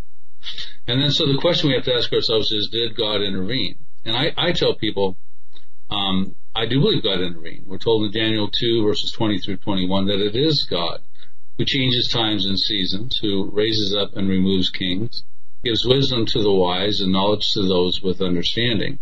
We certainly had a major turn of events with the number one superpower of the nation of the world. But does that mean that God has come back to the country? Like I said, is he now singing our tune up in heaven? Remember, God is not a Republican. He's not a Democrat. He's not even an American. He's a theocrat. He's in charge of the sovereign universe. And so basically what I suggest to you is that I don't know that God has so much come back into America because we still have so many issues to work out here morally. We are spiritually bankrupt, morally bankrupt as a nation. I believe what's happened is that God has invited the superpower country that we still are into the big show. In other words, I believe Bible prophecies are about to roll off their ancient parchments, pound down on the pavement with a powerful global punch. During Donald Trump's presidency, perhaps even. They're ready to happen. The end-time signs are converging.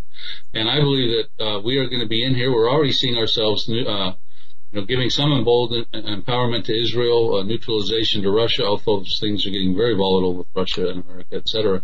But I'm at a point right now where I'm suggesting to you that prophecies written thousands of years ago, I call them now prophecies, to find their final fulfillment. And they could very well happen in the 4-year term of Donald Trump. The signs are, all the prophecies are converging right now. There's no weapon that's not fashioned, no technology that's not developed, no national relationship that's not formed that would prohibit the fast facilitation of the fulfillment of ancient Bible prophecies soon and sequentially. And when they happen, they will happen like gangbusters back to back, in my estimation. Yeah, there's so much going on, and I often wondered too, but before the election, I would say, when people would ask if I thought Donald Trump can win, and I would say, yeah, he could, but there's one of two ways: either God lets him do it, and puts him in there, or otherwise Hillary's going to win. I guess that's one way, because all the hype and everything, and the media and everybody getting behind Clinton, but we saw what some people call the silent majority come out to vote. But in my mind, historically, elections, can be altered, you can have voter fraud in a number of different ways. But for whatever reason, Trump was allowed to take the reins as president. And we hear scripture where it talks about, in a number of different places, from Romans to other places, about how the Lord, puts kings and governments in place. So there's a whole lot of things going on with this presidency, and we see the one thing that really that I understand is just seeing the hatred and the opposition against him and who it is that's bringing that. That tells me that there is something spiritual going on here, because when you have the whole world, almost the whole world, and the media, people in government, other world leaders, hating this man when he really hasn't done anything to warrant that, except try to bring this agenda to the American people. There's no reason for it, except, in my opinion, a spiritual reason. And I think that there's a lot of spiritual things going on in this country and in our world right now that really doesn't get chalked up to spiritual in nature. Everybody looks for the earthly origins. But I think we're seeing some amazing things happen. Well, you're absolutely right. It was Abraham Lincoln, I think, around 1865, as he was running for presidency. as a Chicago senator. He said, a house divided amongst itself cannot stand. And, of course, he was dealing with the North and the South, the Civil War. He was actually quoting Jesus Christ, who had said that thing to the Jewish leadership, a house divided amongst itself cannot stand. Right now we have the most polarized political environment in our country, in our nation's history. Even a congressman gets shot recently, by a radical Democrat. We're in a very volatile and turbulent time at this point in time. Now, Donald Trump, of interest to me, is his position with what's going on in the Middle East. We've never seen a more volatile Middle East in all of its history. It's high-stakes poker over there with the Sunnis and the Shiites trying to establish the caliphate, spread their hegemony throughout the Middle East. A lot of wranglings going on over there spiritually and politically. And Israel's caught in the middle of all that. Now, Donald Trump made a couple of promises to Israel that were very important to them. One was he was going to rip up the Iran nuclear deal, that Joint Comprehensive Plan of Action. He didn't like it. He thought it was the worst deal ever. That was one of his 76 campaign promises. He was going to move the U.S. Embassy from Tel Aviv in a show of the Jerusalem, move it to Jerusalem to evidence that Jerusalem is the undivided capital of the Jewish state. Now, of course, when the opportunity came up for him to do that on June 1st, he signed that presidential waiver that was established in 1995. When it was passed, the embassy should be moved to Jerusalem. He followed the same footsteps of Bill Clinton at that time, George W. Bush subsequently, and Barack Obama. Now, was that a politically sound move? Well, only time will tell. He's got 7 more opportunities should he fulfill his full 4-year term to have that come up again, because it rolls up every 6 months.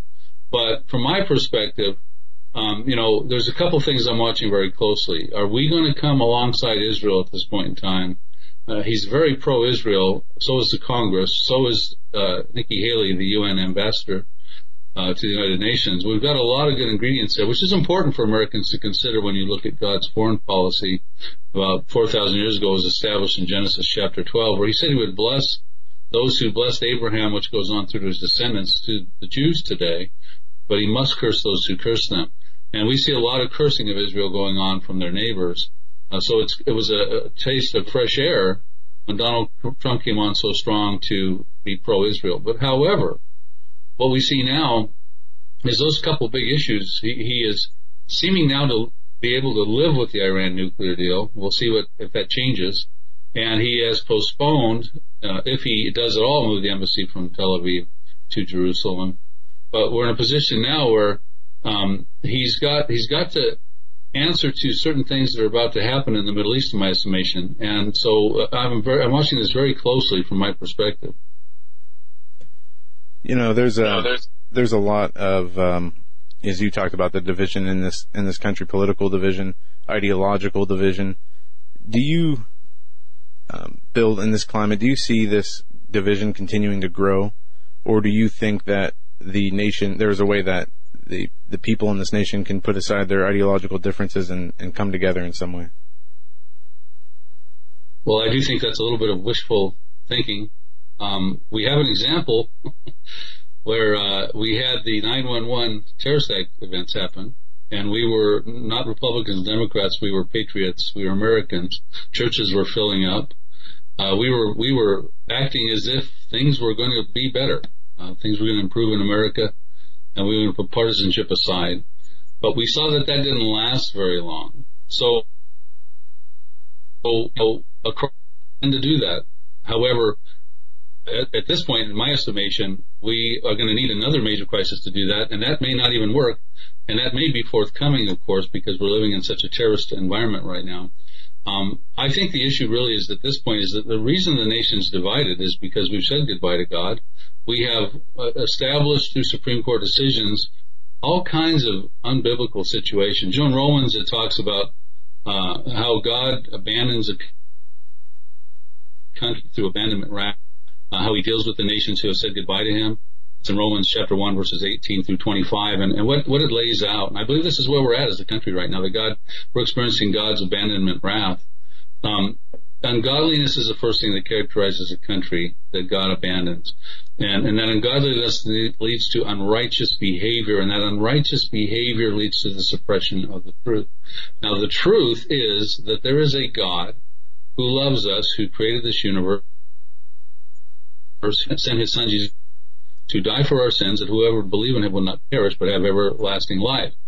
That is in John 3:16. That is the truth Jesus Christ says in John 14:6, that he is the way, the truth, and the life. That is what's being suppressed.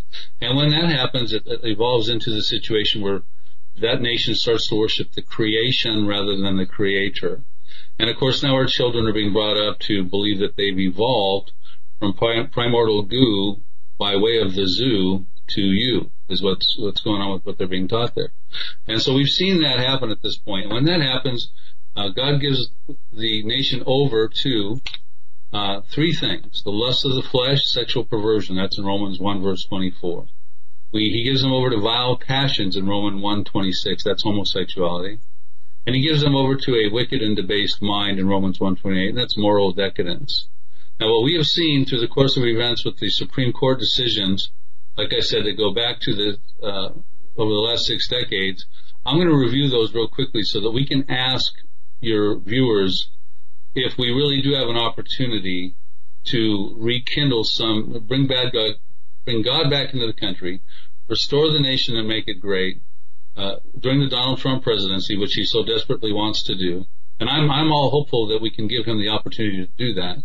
But let's look at the forbidden biblical boundaries that nations or empires that have crossed them in the past have never recovered from them, and in all cases have either been destroyed or eliminated as a result. Sexual perversion, for instance. Sodom and Gomorrah around 2000 BC. Idol worship. The northern kingdom of Israel was destroyed around 722 BC by the Assyrian Empire. They were sacrificing their children at that point. Now, so was the southern kingdom, which was destroyed around 586 BC, sacrificing their children to Baal as the worst evolution of idol worship. You actually got to the point where you'd be sacrificing your children. Wickedness. The Assyrian Empire characterized that 612 BC. They were destroyed by the Medes and the Babylonians. And then anti-Semitism. Remember the Egyptian Empire, when Pharaoh was pursuing the Hebrews to the Red Sea. The Red Seas opened. The Hebrews went through them on dry land, but Pharaoh's army, trying to persecute them, those seas converged on Pharaoh and his armies. So we have those examples of those kingdoms and those empires that crossed those dangerous biblical boundaries of sexual perversion, idol worship, wickedness, and anti-Semitism. Well, let's take a look at America. Dating back to 1962, at the time of John F. Kennedy, we had a Engel versus Vitale Supreme Court decision where the removal of prayer, and we also had the Abington School District in 1963, the removal of Bible reading in public schools. We basically said to God, God, we no longer need you to help us raise our kids here. We've got this. Take it back. We're fine. And then in 1970, now by the way, John F. Kennedy was assassinated. I'm not saying there's a connection there, but that did happen during his term. That's how he was taken out of the presidency. Then in 1973, we forward the clock. We have Roe versus Wade, where we had, abortions were legal now. And at this point, we estimate there's about a million abortions per year. Remember God's plan, he told Noah and Adam, was that, I want you to multiply upon the earth with the intent of raise godly offspring. God's goal for childbirth. And that's the biblical precedent. But at this point now, we've got a million aborted babies that won't have that opportunity to grow up as godly offspring per year in this country. And just on a side note, Nixon was impeached. Now that happened during his tenure. Then we moved the clock into 1980. We had Stone versus Graham, where the removal of the 10 Commandments in classrooms. 2003, Lawrence versus Texas. Now these are all law of the land court decisions. Down the South, which by extension invalidated sodomy laws in 13 other states. So these are the things where we were straight-arming God away from our society. These things are the things that are of concern to God. And then we move the clock forward to Barack Obama's last term, and we have the United States versus Windsor, where he struck down the Defense of Marriage Act, DOMA, where one man is to be married to one woman. That is biblical. Jesus Christ even quoted that. A man should leave his mother and father, cleave together with his woman, who should do the same. What God puts together, let no man set asunder. But we can no longer defend the constitutionality of the biblical model of marriage. And when you can no longer defend that, you set yourself up for redefining marriage. And we saw that happen in 2015, Obergefell versus Hodges, the approval of same-sex marriages. So I would ask the viewers and the listeners, the 5 promises that I wish Donald Trump would have made, in addition to his 76, which he will likely not be able to keep all those. I mean, he's already struggling with the wall, with the moving the embassy, with the Iran nuclear program. I wish he would have made the 5 pledges to lobby for reversing same-sex marriages over Obergefell and Hodges, and reinstating the constitutionality of DOMA, and bringing and dealing with abortion issues where we could have our children born, and also bringing God back into prayers and into the schools with the Bible readings at the public schools. He didn't make those promises. As a matter of fact, he has accepted homosexuality. I would say, I don't know whether I would say he's pro-homosexual, but he has come out and said he's accepting that law, and he's not going to attempt to lobby to reverse it. So we have to ask ourselves, if those are the things that are important to God, and of course Israel's a big deal, then where are we at in position with that positionally? So what we have right now is a real estate magnate who wrote a book in the 80s called The Art of the Deal, Donald Trump, who has built real estate empires, who has a son, Jared Kushner, who's a Jew, I believe he's a practicing Jew, son-in-law, 36 years old, who's also a real estate developer. If you ever wanted a presidential administration in place to broker a real estate deal, land for peace in the Middle East, you've got the qualifications you want in this administration. And it appears as though that's what they are starting to do. They want to restore the peace talks, and the emphasis is on, you're going to see it start to shift, in my estimation, to land for peace again. There's no new alternative being forwarded here.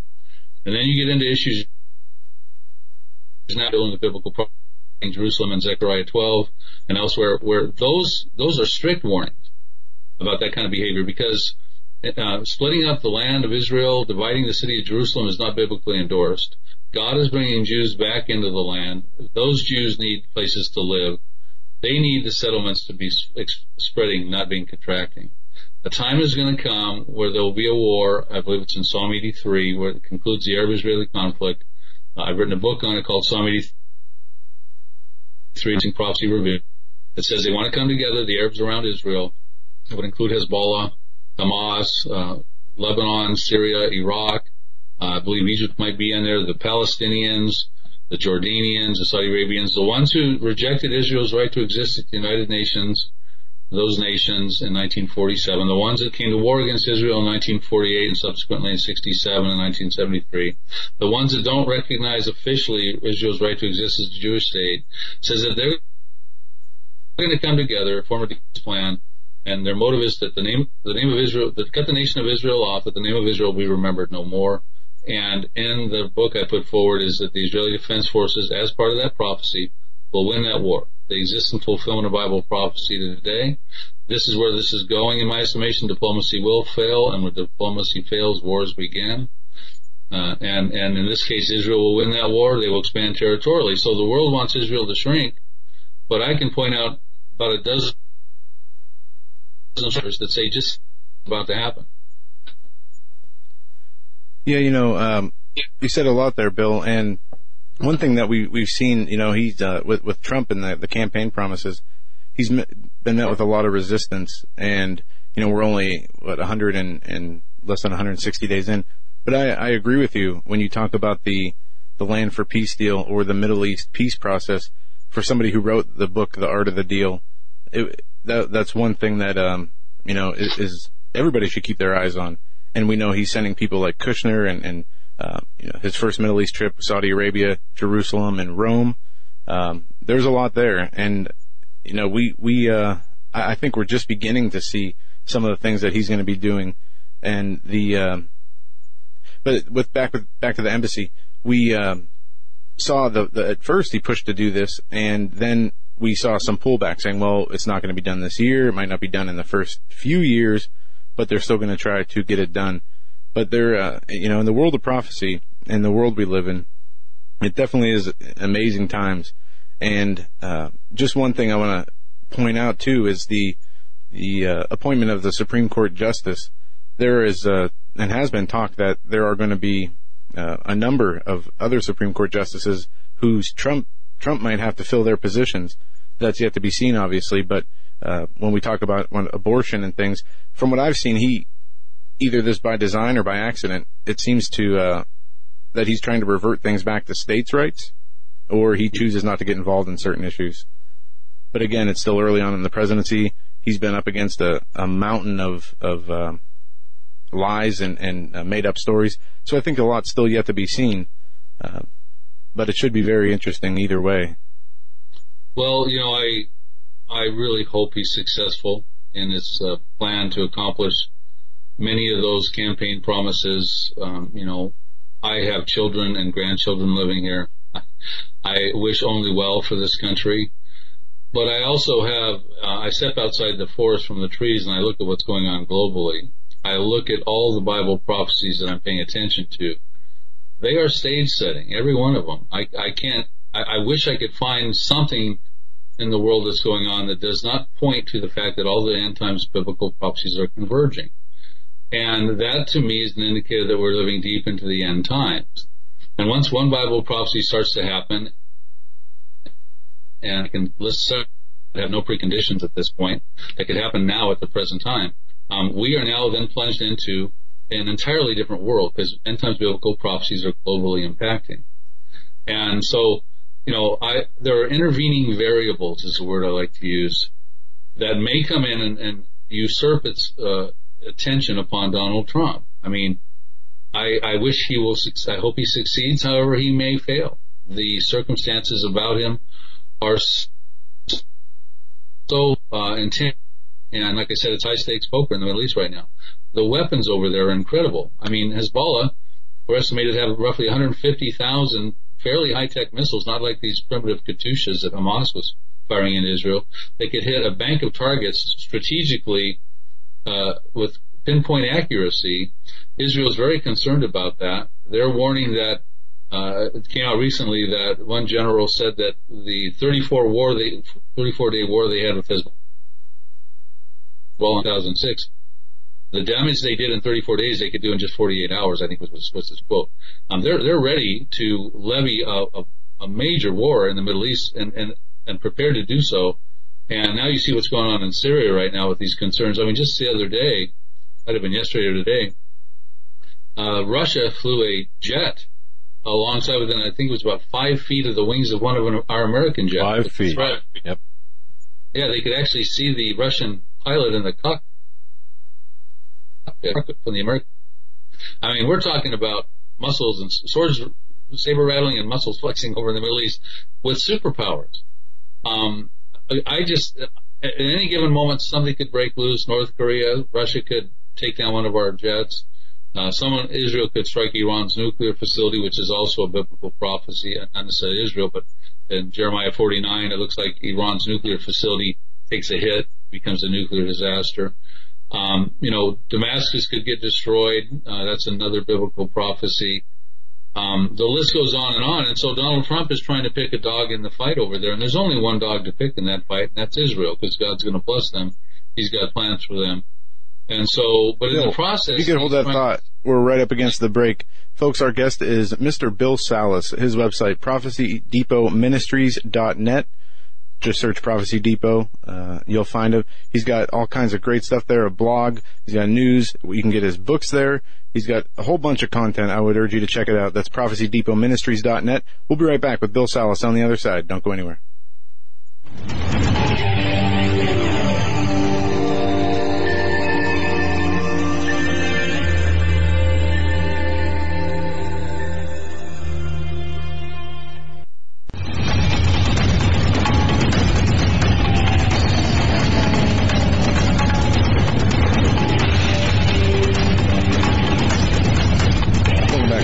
Our guest this hour is Mr. Bill Salus.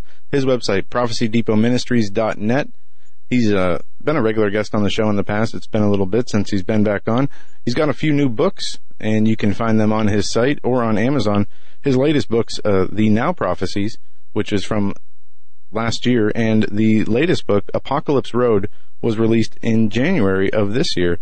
And we're going to talk a little bit about that here in the in a few moments. Yeah.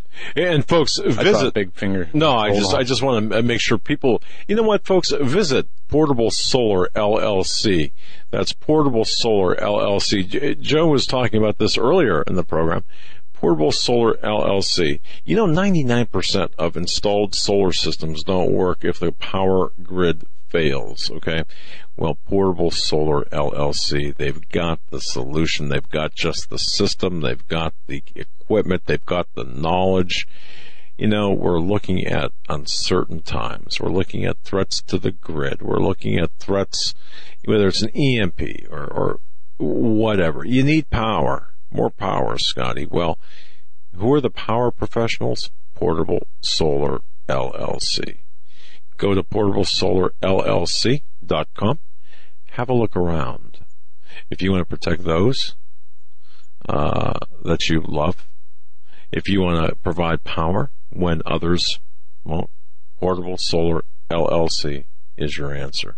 Joe McKick, I just want to kind of put the exclamation point on the information you provided earlier. I think that's important. So yeah, absolutely. All right, let's get back to our guest, Mr. Bill Salus.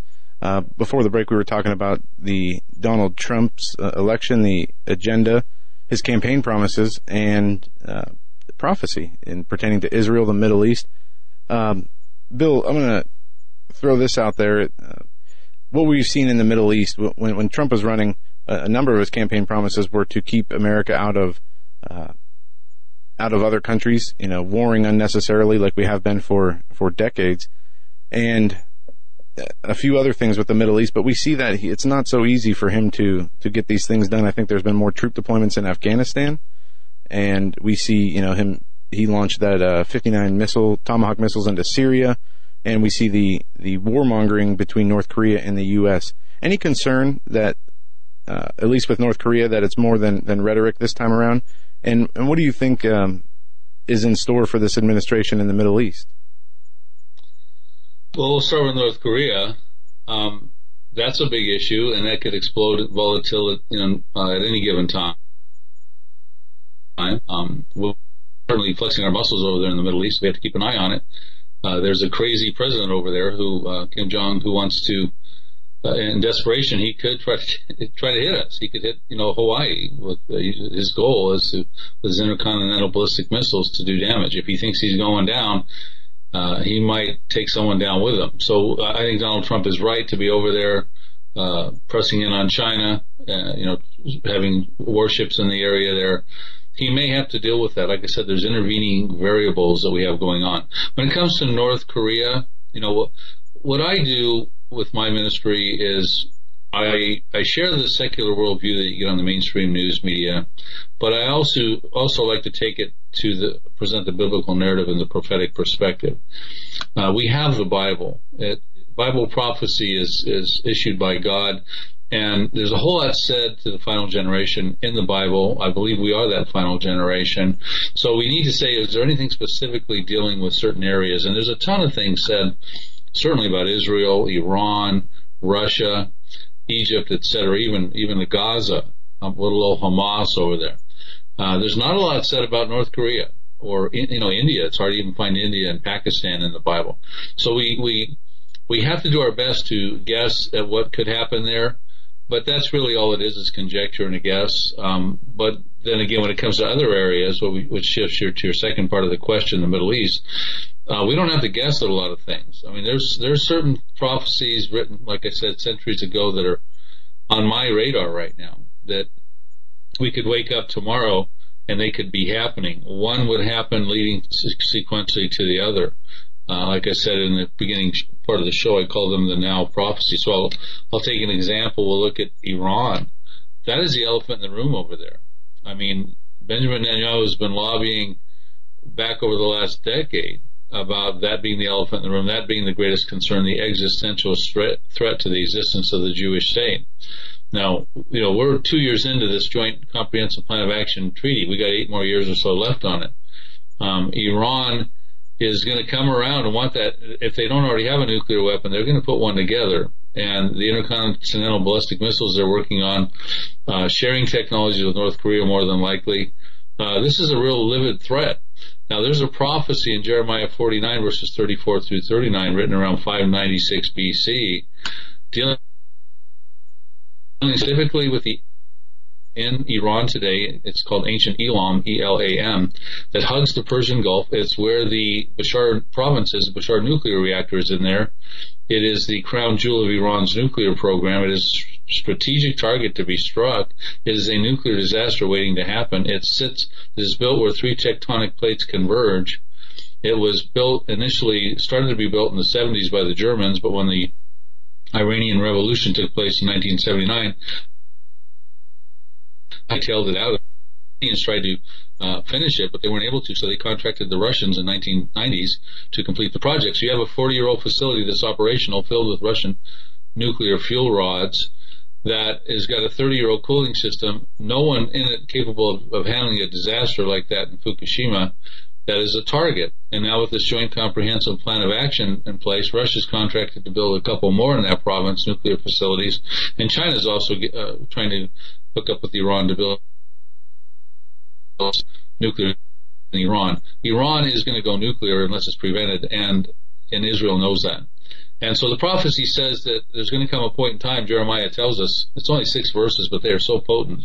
And I invite your viewers and listeners to read Jeremiah 49 verses 34 through 39. I have a book on this, by the way, called Nuclear Showdown in Iran, Revealing the Ancient Prophecy of Elam.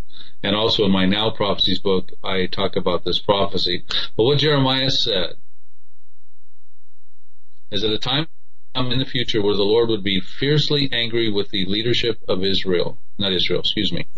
Iran. And I believe that time is now.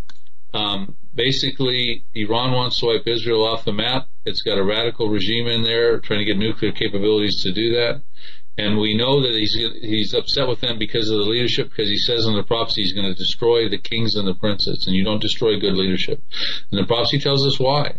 It says it's because they want to launch something lethal somewhere, and the Lord's going to prevent that because it says he's going to break their bow at the foremost of their might.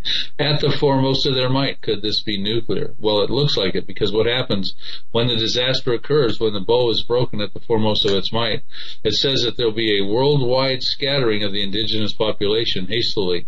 It'll be like a humanitarian crisis. They will have to get out of there quickly, and it says there'll be no nations where the outcasts of Elam, the Iranians, don't go. And so the Lord is trying to bring Jews back into the land of Israel. We're told in Ezekiel 39 verse 7, he's someday going to make his holy name known in the midst of his people Israel, and they won't profane it anymore, and the nations will know he's the Lord. That's what God is on God's calendar right now. He's bringing Jews back into the land, the Israelis, and that says that and they'll know that I'm the Holy One in Israel. So it requires in Israel, it requires Israelis for God's plan to make his holy name known to the world. And Iran wants to wipe that little Jewish state off the map. So we've got God at loggerhead with the Iranian regime over there. And in my estimation, we're not told who creates the disaster in Iran. It says that there's enemies at the time in Iran. I mean, if you look at the news headlines today, Iran has all kinds of enemies. The Sunnis are concerned with Iran. Israel's concerned with Iran. Saudi Arabia, of course, being one of the lead Sunni countries concerned with Iran. Matter of fact, Saudi Arabia just laid an ultimatum on Qatar, stop having relationships with Iran, stop supporting Hamas and the Muslim Brotherhood. This is getting livid over there. And the international community is concerned about Iran's, for a couple of reasons. They're trying to spread their hegemony throughout the Middle East to establish a Shiite caliphate. And they're threatening to shut off the Strait of Hormuz, which at its narrowest strip is 21 nautical miles, to prevent the flow of Arab oil and Middle East oil getting out into the nations. And still about a third of the world's oil goes through there. That would just really put a major catastrophe in global economies. So, there's a lot of reasons to be concerned about Iran right now, who is apocalyptically minded. They believe if they hasten apocalyptic condition in the Middle East, it will bring about the coming of their Messiah, their Shiite Messiah. They call him the 12th Imam, the Mahdi. I mean, they're not a rational actor. So, these are biblical prophecies that could happen at this point in time. That's just one of them. If that happens, you now have just kicked off a hornet's nest in the Middle East. You've opened up Pandora's prophetic box, and you can't put the lid back on it. I can go through a whole bunch of lists of repercussions that I think will happen. I mean, I could spend the whole show talking about the Middle East, Joe and Doug, but, what's your next question? And if you want, we'll come back here to the Middle East. Well, staying with the Middle East just for one moment. I remember you, when your book first came out, the Psalm 87. Psalm 83, right? Or Psalm, I'll get it right, honest. What in a paragraph, perhaps, what have you seen coalesce since writing that book? That I know many things, but coalesce that maybe you looked at and said, okay, right on the money with what I have written specifically. Right, and Psalm 83, I mentioned it in the first section of the show, just quickly, by way of review for people who just tuned in, written 3,000 years ago by Asaph, the psalmist, who was King David's worship leader, but also was a prophet, we're told in 2 Chronicles 29:30, like Jeremiah and Ezekiel. And he wrote 12 psalms.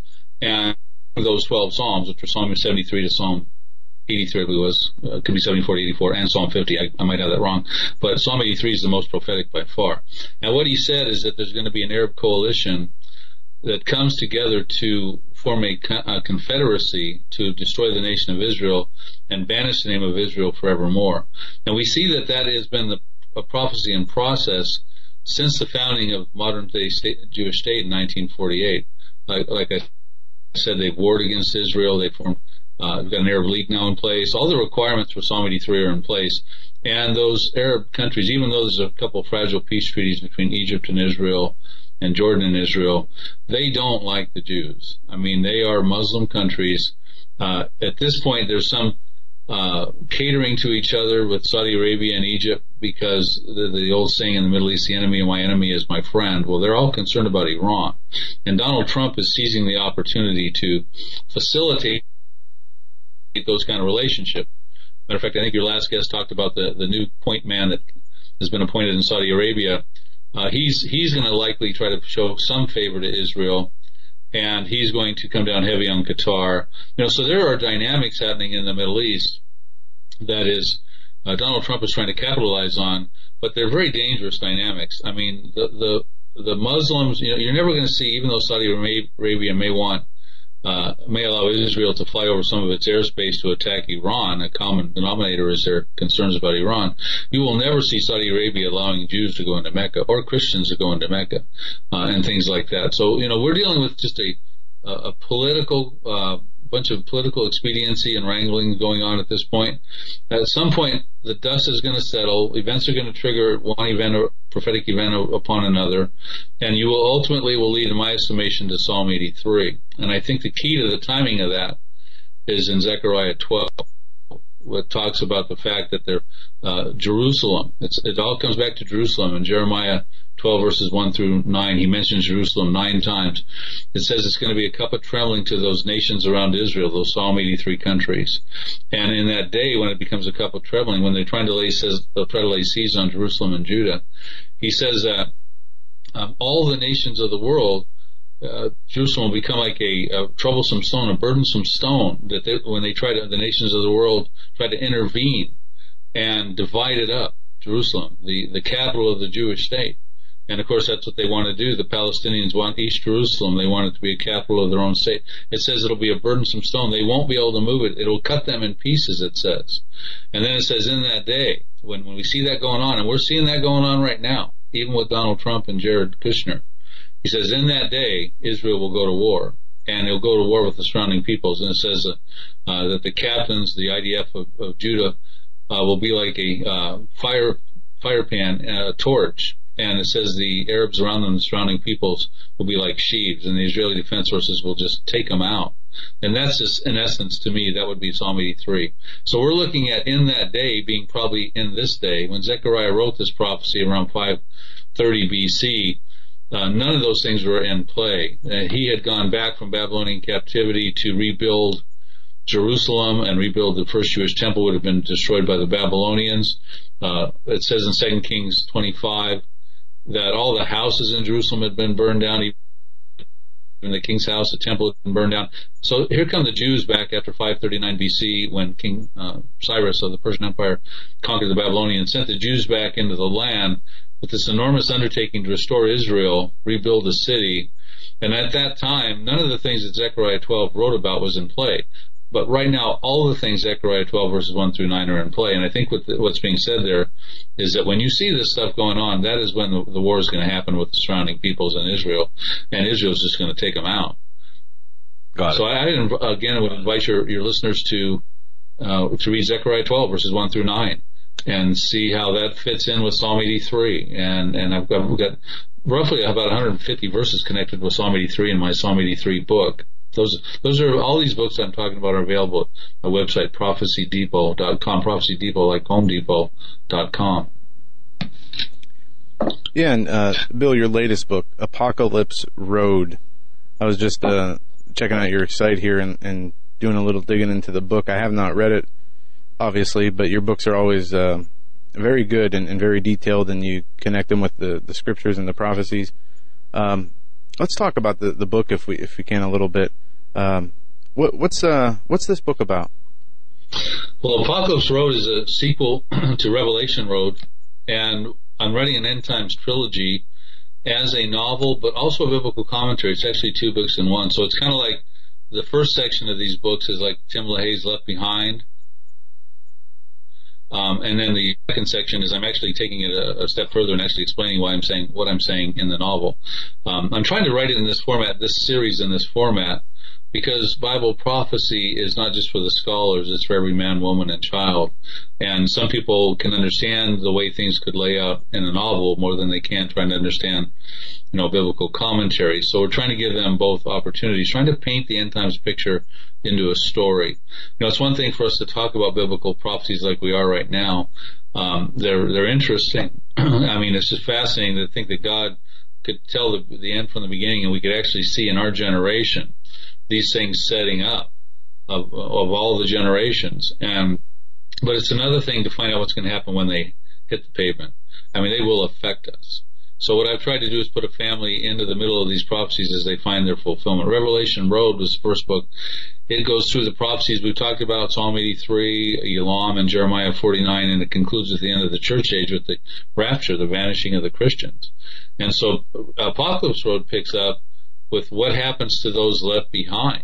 What happens to the family members that didn't believe in Jesus Christ, did not get raptured, and get left behind to deal with Ezekiel 38, the Russian-Iranian-led invasion, to deal with the revealing of the Antichrist, the harlot world religion of Mystery Babylon. What happens, and it's interesting, one of the main things I've done with this second book, Apocalypse Road, is Revelation Road covered the church age, Apocalypse Road covers what happens after the church age, but before the tribulation. See, a lot of people think, well, you have a rapture, and then you have 7 years left of tribulation, which is the traditional timeline. But no, not necessarily. There's a gap between the rapture and the tribulation. It's an unspecified period of time. We don't know how long it will be. It will more than likely, in my estimation, be several years. Now, many of our prophecy colleagues will admit that there's a gap, because the gap exists because it's not the rapture that starts the tribulation. It's the confirmation of a false covenant between Israel and some other party in Daniel 9:27 that starts Daniel's 70th week. We also call it the 7 years of tribulation. Now, I'm the only one to my knowledge who has taken the reader into that period of time. Although people have talked about it and acknowledged it, they've dropped the ball, and so I picked it up, and I'm going into it. And I'm showing how it's going to be a time where there'll be supernatural deception unprecedented. There'll be no restraint, when 2 Thessalonians we're told. It'll be a time when the supernatural becomes the natural. The paranormal becomes the new normal. 2 Thessalonians tells us that the mystery of lawlessness is being restrained right now. And when that is no longer being restrained, the lawless one, the Antichrist, will be revealed.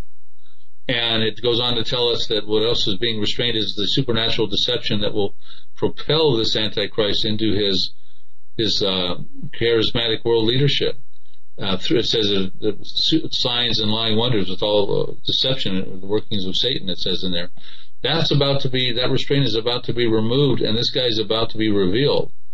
And this happens in the book of Revelation, chapter 6, the seal judgments. We start to see this stuff happen. And so what I've done is I've taken the reader into the book of Revelation, into chapter 6, and other places, and we started laying out, most of the teachers would say, well, the seal judgments in Revelation chapter 6 put us into the 7-year tribulation period.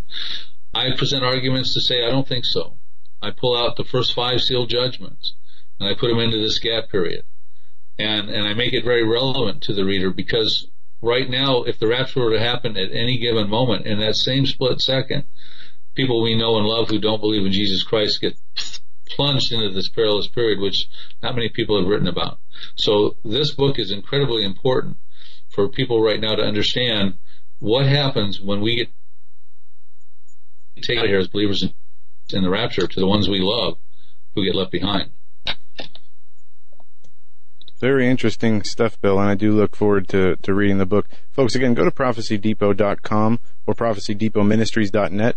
Check out the book Apocalypse Road. You can not only get the book, but Bill's got DVDs with the book, a DVD with the book, and much more. You can get it there in his last book, The Now Prophecies. I'm pretty sure we read that, Dan. At least I did. That was a book that he released last year. But again, his latest book, Apocalypse Road, was released in January, and seems like a very good read. Yeah. Indeed it is. We got about 3 minutes to the bottom of the hour break, Bill.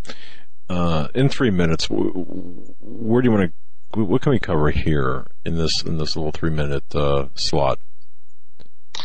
Well, I think what's really important that I'd like to emphasize to your listeners and viewers is that we are living more than likely generation. The evidence to that is not only the existence of Israel, which they're celebrating. They just recently celebrated their their 69th birthday? Yeah, I believe it was. That was a key indicator that the world hourglass made its final turn, and that the grains of sand are almost run out in that bottom chamber of the world hourglass. But more so now, we are looking at all the end time signs are converging. Russia's relationship with Turkey and Iran, that's in Gog invasion of Ezekiel. We're looking at the technologies that exist where no one can buy or sell, and unless they take a mark, perhaps a biometric technology. That's in Revelation 13. That's something the Antichrist will use. We're looking at all these things, the weapons that are fashioned, etc. And it tells us right now that we are more than likely living not only in the end times, but deep into the end times, which is the central theme of the Bible, the latter days, the latter years, the time of the end. And that generation, which I believe we are, has more information written to it. It's Revelation is God's gift for that generation. And so what I try to encourage people is that don't just get the secular worldview, get the biblical narrative and prophetic perspective. We offer this in our books and DVDs, and so do many other Bible prophecy experts out there right now. There's an abundance of good literature out there for people to get tuned into. What does God have to say about this time? Noah needed to know that a flood was coming. That was very relevant for him. I call that his now prophecy. Joseph needed to know that 7 years of famine was coming, but the good news is he has seven years to prepare for that, 7 years of plenty. Jeremiah tried to warn the people in the southern kingdom of Judah that 70 years of captivity was coming. Well, God is trying to warn us that there are certain things that we need to be aware of right now also. He didn't issue Bible prophecy to impress us, but to inform us. He's not a God with too much time on his hands. He holds all time in his hands. And the reason he gives us Bible prophecy, which is outsourced from him, biblical predictions with 100% accuracy, is to prove his sovereignty. Only he can declare the end from the beginning, but also to equip us for the days in which we live. And it can save lives. Jeremiah saved many lives by people being prepared to not fight the Babylonians, but to submit and go into captivity. And the main thing I emphasize is it can save souls. Bible prophecy is a great evangelical witnessing tool. I came to know the Lord through studying Bible prophecy, the book of Revelation, taught by Chuck Missler. So I'm all about letting people know that God wants you to have some very important information right now. Don't shortcut yourself just with the secular worldview on Fox, CNN, this sort of stuff. Certainly watch it, see what the analysts and the experts have to say, but realize that a lot of those things they're talking about, which they cannot tell you what the future will hold, the Bible can. And so use that as your source for the most accurate information, so you can navigate your way through the times in which you live. Man, that's so true. And I think that people today who don't overlay biblical prophecy over the current events, over the newscasts of current events, are missing out intellectually, missing out of the clues, the contextual analysis of the current events, but also they're woefully misinformed or uninformed, I should say. Very important indeed. We're going to have Bill Salus on for one more segment. This is incredible. We're living in incredible times, and prophecy is a gift, as Bill Salus said. It's a gift for that final generation, and that to me, I don't know, that kind of makes me. It warms me. It warms my heart. It makes me feel good. We're right back with Bill Salus for our final segment. Don't go anywhere, folks. Hagmann Report, HagmannReport.com, Global Star Radio Network. Stay where you're at.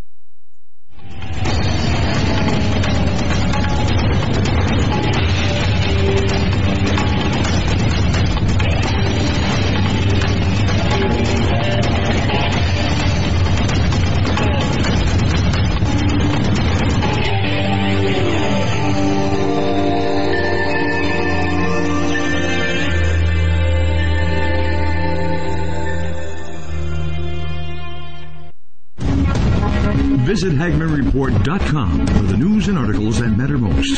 Stay tuned. We will be right back. Shall be great tribulation, such as was not since the beginning of the world to this time, no, nor ever shall be. Folks, I'm going to direct your attention to masterpreps.com, masterpreps.com. Wow. Masterpreps.com, the sponsor of our show, masterpreps.com. That's masterpreps.com. Take a visit there. High quality items, made in America items. I mean, everything you could possibly want, from cooking utensils, cooking frying pans to, I mean, it'll blow you away. Absolutely. Eric said, it's insane. I mean, wow. Look at the products. Folks, visit masterpreps.com. Again, welcome to the Hagmann Report family. Masterpreps.com. I mean, wow. It's insane. Masterpreps.com. Are you ready for what comes next? Hi, I'm Grace Gonzalez from Train Close in the Woods. We are an American family-owned company founded and built on skills and knowledge gained from responding to 18 major disasters in the U.S. and around the world. We found that most people don't have enough food and water to survive, let alone any medicinals to save their life. We're offering 25% off our must-have American Heritage Remedies kit. It contains 12 homeopathic remedies, a booklet that goes over everything in your kit, and our brand new book, Major Disasters Lessons Learned. Just enter coupon code HAGMANN. In life or a disaster, you must be able to take care of yourself. You may not be a medical doctor, and your grandmother and your great-grandmother probably weren't either, but they still knew how to minister to their family's health issues, and so can you. Check out our American Heritage Remedies kit at www.traincloseinthewoods.com. Your life may depend on it.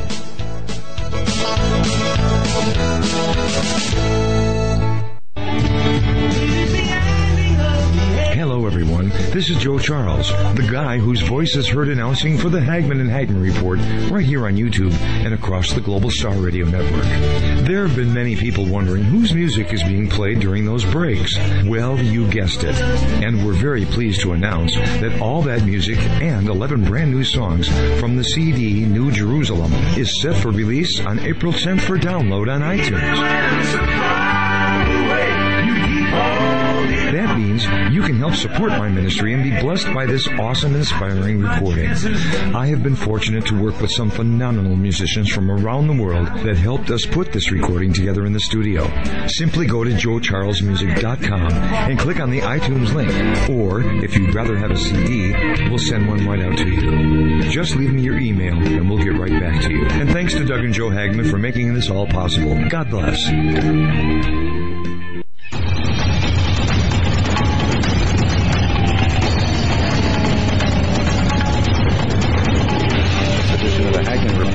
Our guest is Mr. Bill Salus. His website, prophecydepotministries.net.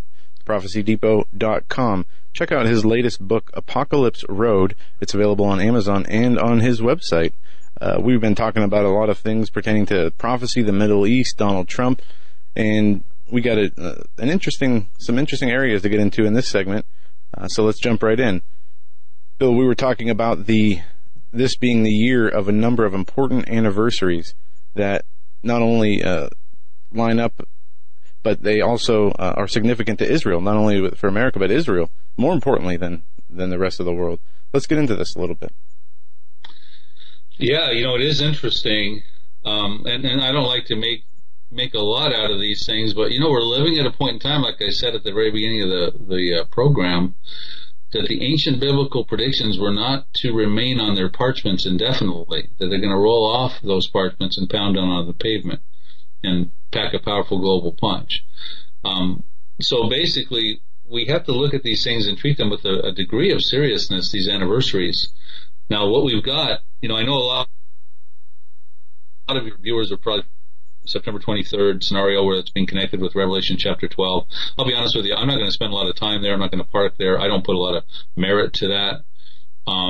The way I entreat Revelation chapter 12 is that's all about Israel. Those first handful of verses, it's talking about what's going on in Israel. It's a segue in the book of Revelation that breaks off and says, okay, here's Israel, represented by the sun, the moon, the stars. She gives birth to the man-child. That's about he gets caught up, and then the second 3.5 years, the remnant of Israel gets persecuted. Now, the Catholic Church will say they're that woman in Revelation chapter 12, and so, but there's all kinds of stuff on YouTube on that thing. I would say that be careful of that. I see that as nothing much more than a Mayan calendar type scenario. But again, I'm not an expert on it. I'm not going to spend a lot of time there. What I'm concerned about is some of these other interesting anniversaries in 2017. So, for instance, the reunification of the nation of Israel in Jerusalem, the Six-Day War in 1967 in June. We just celebrated that 50-year reunification. It's interesting. It was a perfect time. Should Donald Trump have wanted to move the embassy from Tel Aviv to Jerusalem, that would have been a great time to celebrate the 50-year reunification of Jerusalem when the Jews took over, Jerusalem and got the Western Wall, and they nearly tripled at that time. Now, of course, since then they've given back portions of the Sinai and let the Gaza go crazy to Hamastan over there now. But what Donald Trump did on June 1st, instead of moving the embassy, he signed that waiver that's been in place since 1969, which gave him another 6 months to defer dealing with moving the embassy. 1995 law came out with the Congress said that they could move the embassy to Jerusalem. But that's interesting. We've had the 50-year anniversary of that. We've got the 500-year anniversary of the Protestant Reformation, and the Pope is supposed to celebrate that anniversary.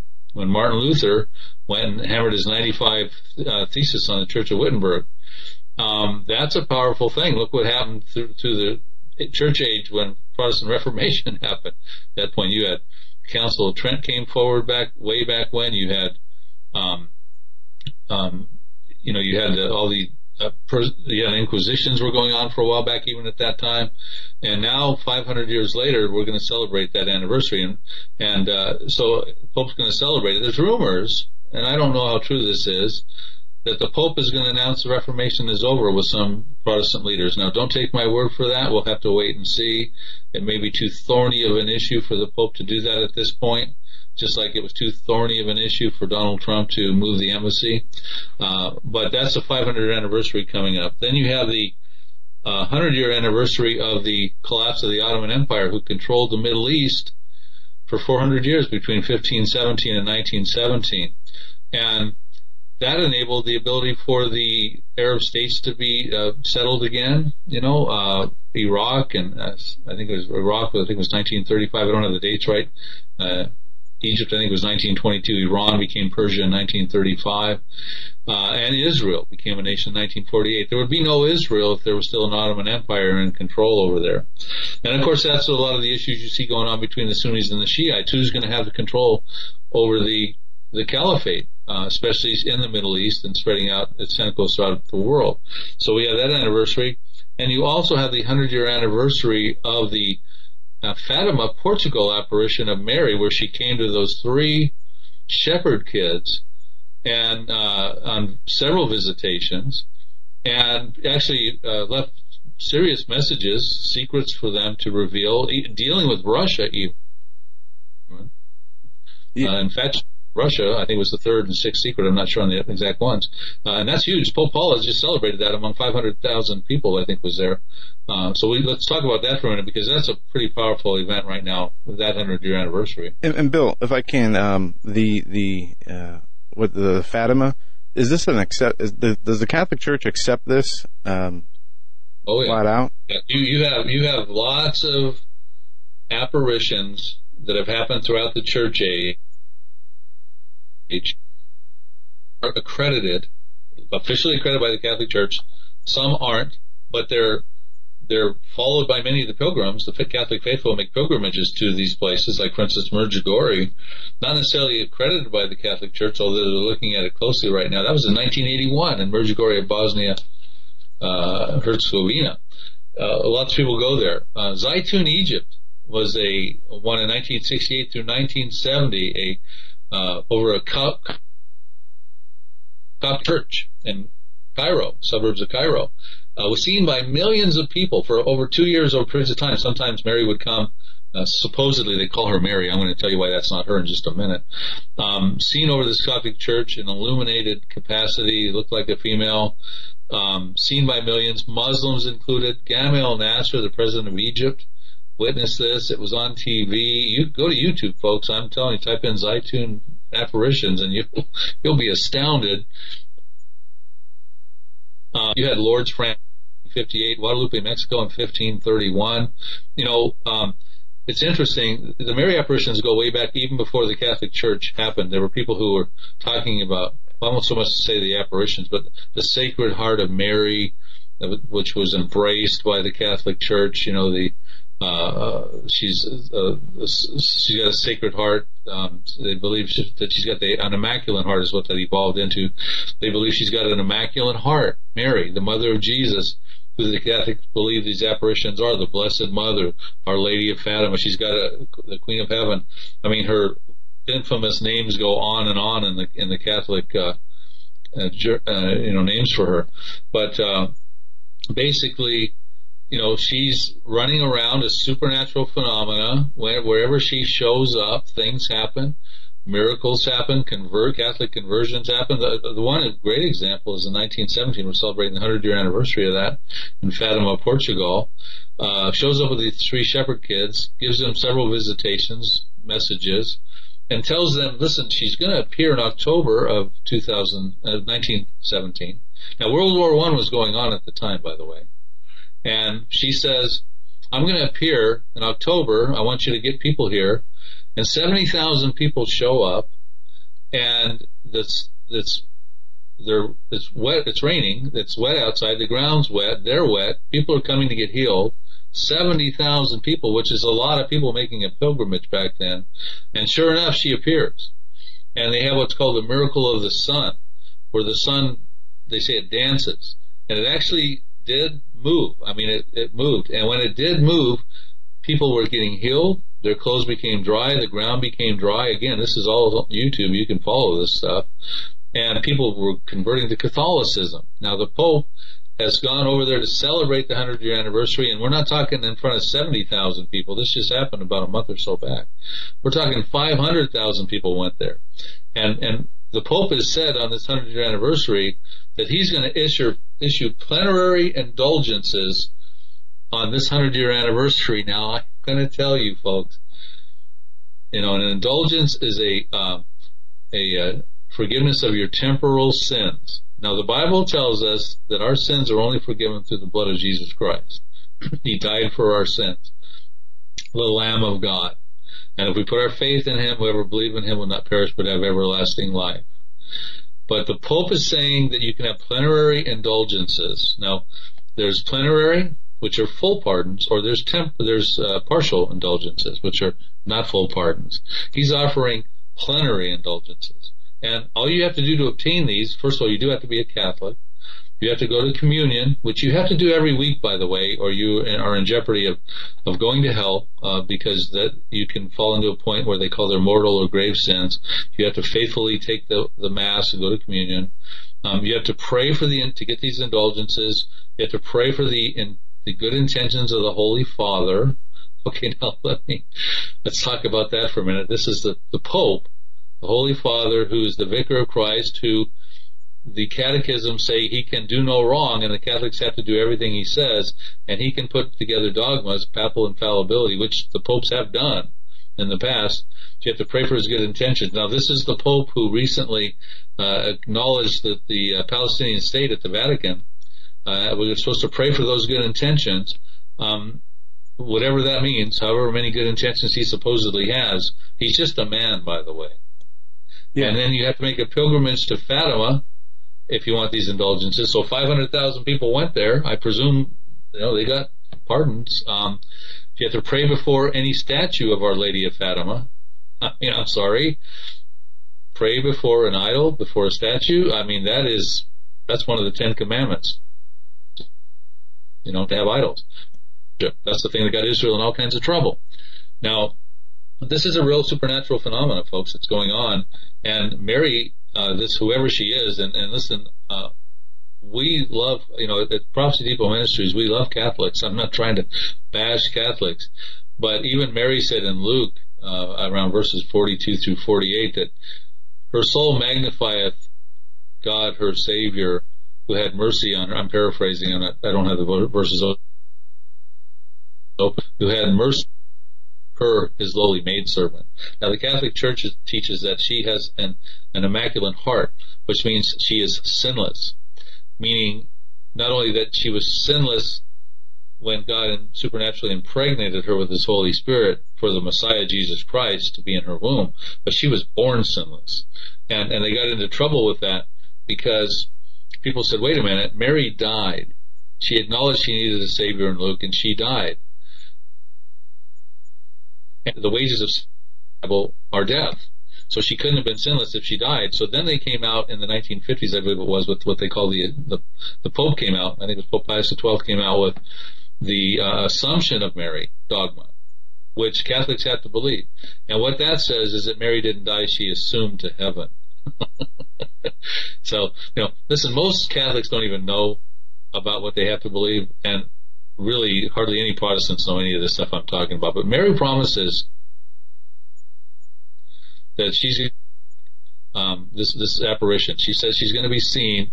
Here's what she says. And I believe Satan's got an end times plan for this Queen of Heaven. And one of the apparition's visionary messages says, I wish to also tell you that before my apparitions end completely, meaning more is coming, I shall be seen by every denomination and religion throughout this world.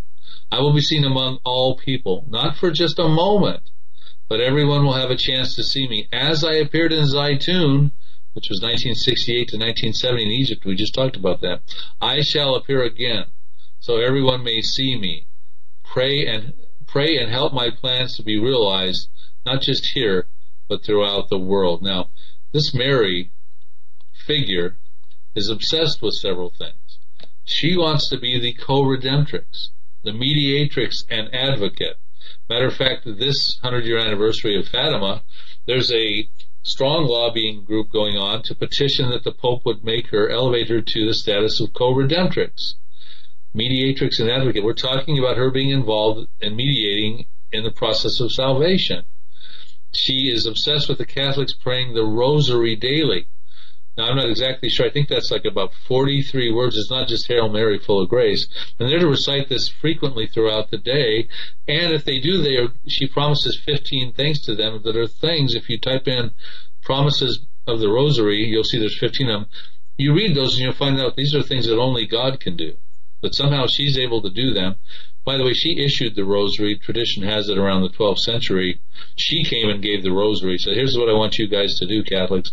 I want you to pray this stuff because it's good for you. And then she's obsessed with creating world peace. And she wants to consecrate the world to her immaculate heart, which basically means converted to Catholicism. She wants to consecrate Russia to her immaculate heart. This is part of the secrets given to the visionaries at Fatima, to Sister Lucia. She's all about the importance of the Eucharist, which is where they believe that's called transubstantiation. The Catholics believe, unlike the Protestant, your typical non-denominational churches that take communion in remembrance of the sacrifice of Jesus Christ, they believe that when the priest, and you have to be an anointed priest, Pope, Bishop, Cardinal, anointed priest, they believe when they do the communion, which Catholics have to do every Sunday, and on the holy days of the Catholic Church that are appointed, there's 6 or 8 of those or something like that.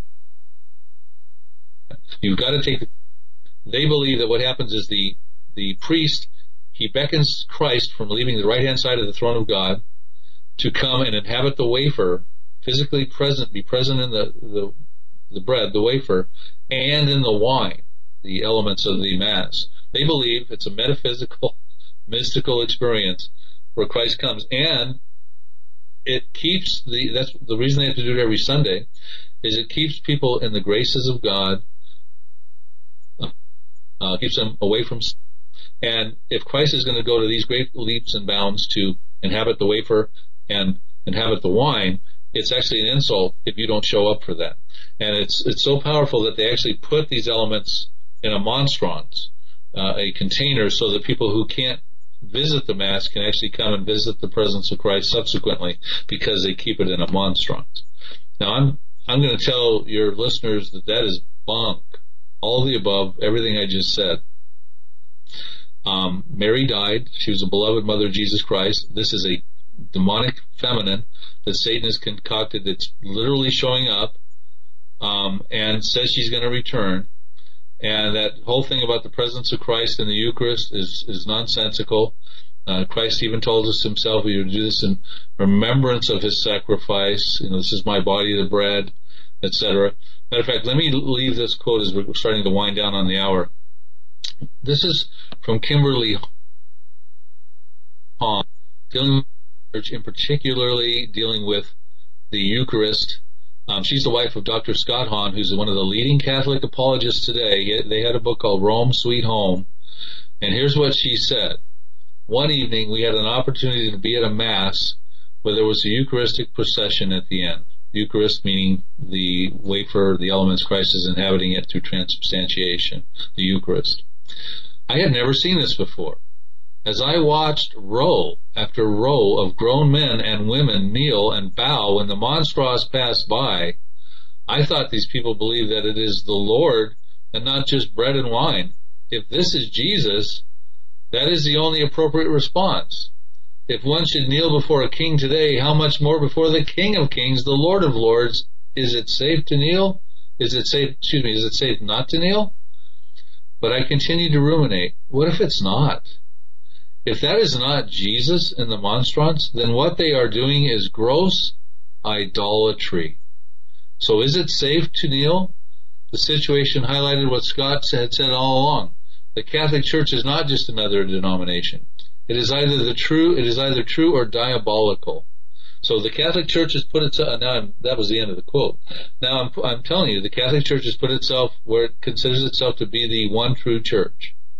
Yeah. And it's either that or it's diabolical. There's no way around it. Even the Catholic apologists recognize this. When we were in Orlando, Florida, with the Prophecy in the News conference a few years ago, you were there, Bill. There was a big church right on I think it's the 95, where it's a huge church, and it had a statue of Mary, and it said Queen of Heaven. Is that still is that a Catholic thing? Or do they call Mary the Queen of Heaven? Oh yeah, that's one of her most used names. The Queen of Heaven, absolutely. The Queen of Heaven's planning on coming back, as she was seen she'll be seen by all the denominations, as she was seen in Zaytun. That's her. Matter of fact, Donald Trump went on his 9-day tour, where he went to Saudi Arabia, then he went to Israel, then he went to the Vatican, then he went to the Europe summit. And just prior to that, he's on a push for, terrorism, Mideast peace, and things like that. Just prior to that, the Pope had come out and said that he wants to entrust Mideast peace to the Mother of Peace, and he's referring to the Queen of Heaven. Matter of fact, I'm going to try to find a quote if I can while I got you on here. I'm not sure I'll be able to, but, Mary actually took credit, this apparition of Mary actually took credit for ending World War I. I'm going to probably not find that quote in time, but what I'm going to tell you, what basically was said at the time of Fatima was said that I want you to, she told the shepherd kids, I want you to pray the rosary. And essentially what she said, in doing that, you will enlist my ability to stop the war. I mean, she literally said that only the war could be stopped by her. And when the war stopped a year later, in 1918, but many Catholics gave her credit for that. And so when the Pope comes along and says, when Pope Francis comes along and says, I'm going to entrust Mideast peace to the Mother of Peace, he's talking about that. She's got a track record in the Catholic annals of stopping wars and bringing peace to the area. Now, Donald Trump, he wants to, he says this will be the deal to top all deals, Mideast peace. But the Pope's not trusting Trump to do that. He just, basically, you can Google search this. He's going to entrust Mideast peace to the Mother of Peace, the Queen of Heaven. No, I was asked, because that's one thing I remember, that church, and I remember that slogan there, the Queen of Heaven, and I was just doing a quick search, and I found the Jeremiah 44, chapter 44, where it gets into this, and this is where the wives of the men of Israel were burning incense unto other gods, and they called her the Queen of Heaven, and Jeremiah comes in and says that because the Lord can no longer bear the evil of their doings and the abominations, which is referring to, burning the incense and worshiping the Queen of Heaven. And it talks about how they sinned against the Lord and whatnot. But I was just wondering, because, and I've never really looked into the Catholic churches. This is an accepted teaching of the Catholic Church. I know that the Fatima and stuff is in that same realm, but I didn't know that the Catholic Church actually promotes this. The Catholic Church, just a couple more things about them. They're replacement theologians. They do not believe Israel is the fulfillment of Bible prophecy right now. They believe Israel was the promises, but the Catholic Church is the children of the fulfillment. They're all millennial. They're not looking for Jesus Christ to come in a pre-trib rapture. They believe that they need to do certain things in the world as the one true church to, bring things together for the world, and they're going to rely on Mary to do that. They trust her for this sort of a thing. So we're dealing with a real situation here, folks. The Catholic Church, it's important for people to understand who they are. Now, the Queen of Heaven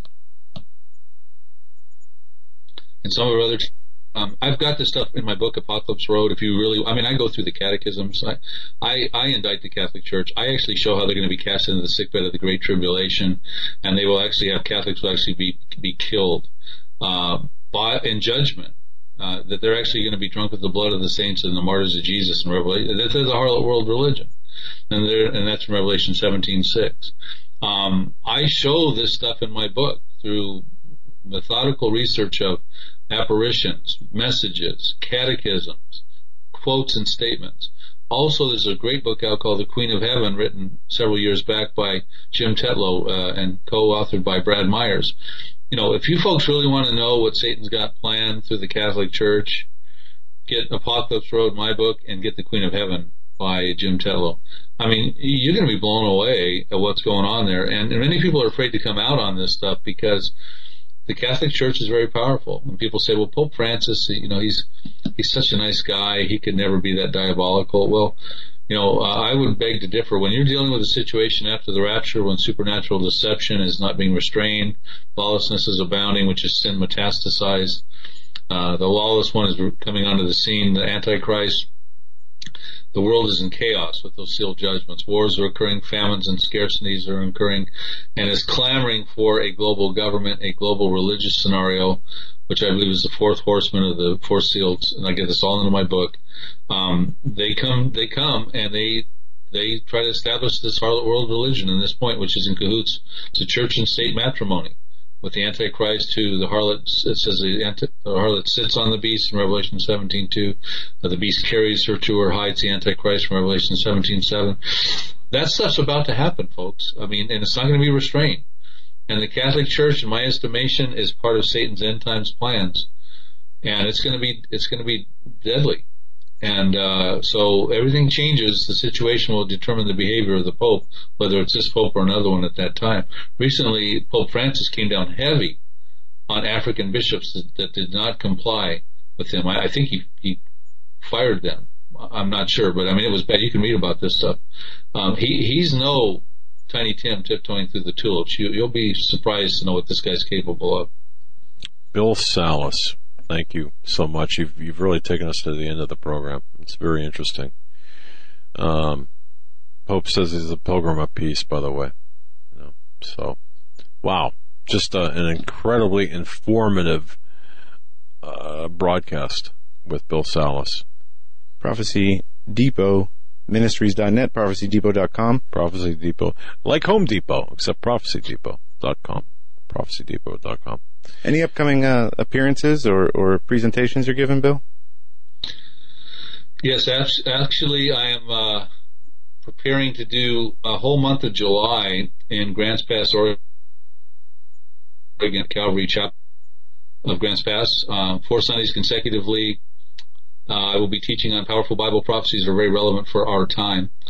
And then trying to get on some TV shows coming up. We'll have dates on those soon. Those will be more into August and September.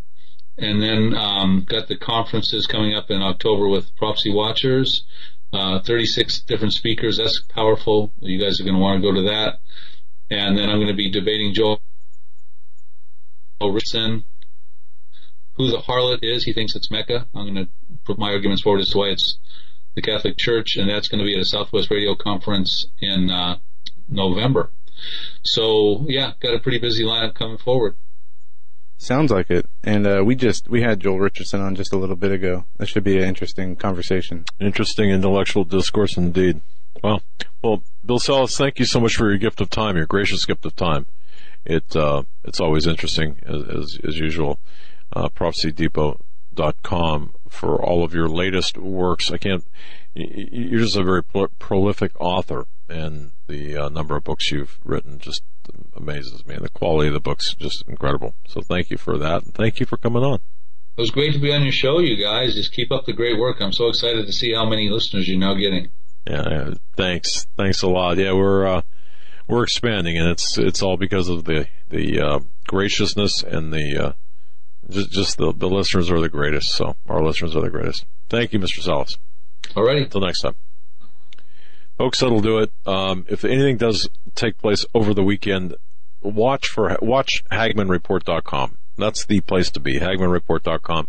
Anything that takes place over the weekend, we will take to the either the airwaves or the website. Watch our social networking, and folks, please subscribe to our YouTube channel. It raises our visibility. Follow us on our social networking feed. And we just want to say thank you to each and every one of you for listening, for supporting us, for praying for us, for being part of our radio show. Joe? Absolutely. Until next week, stay safe, God bless, and have a great evening.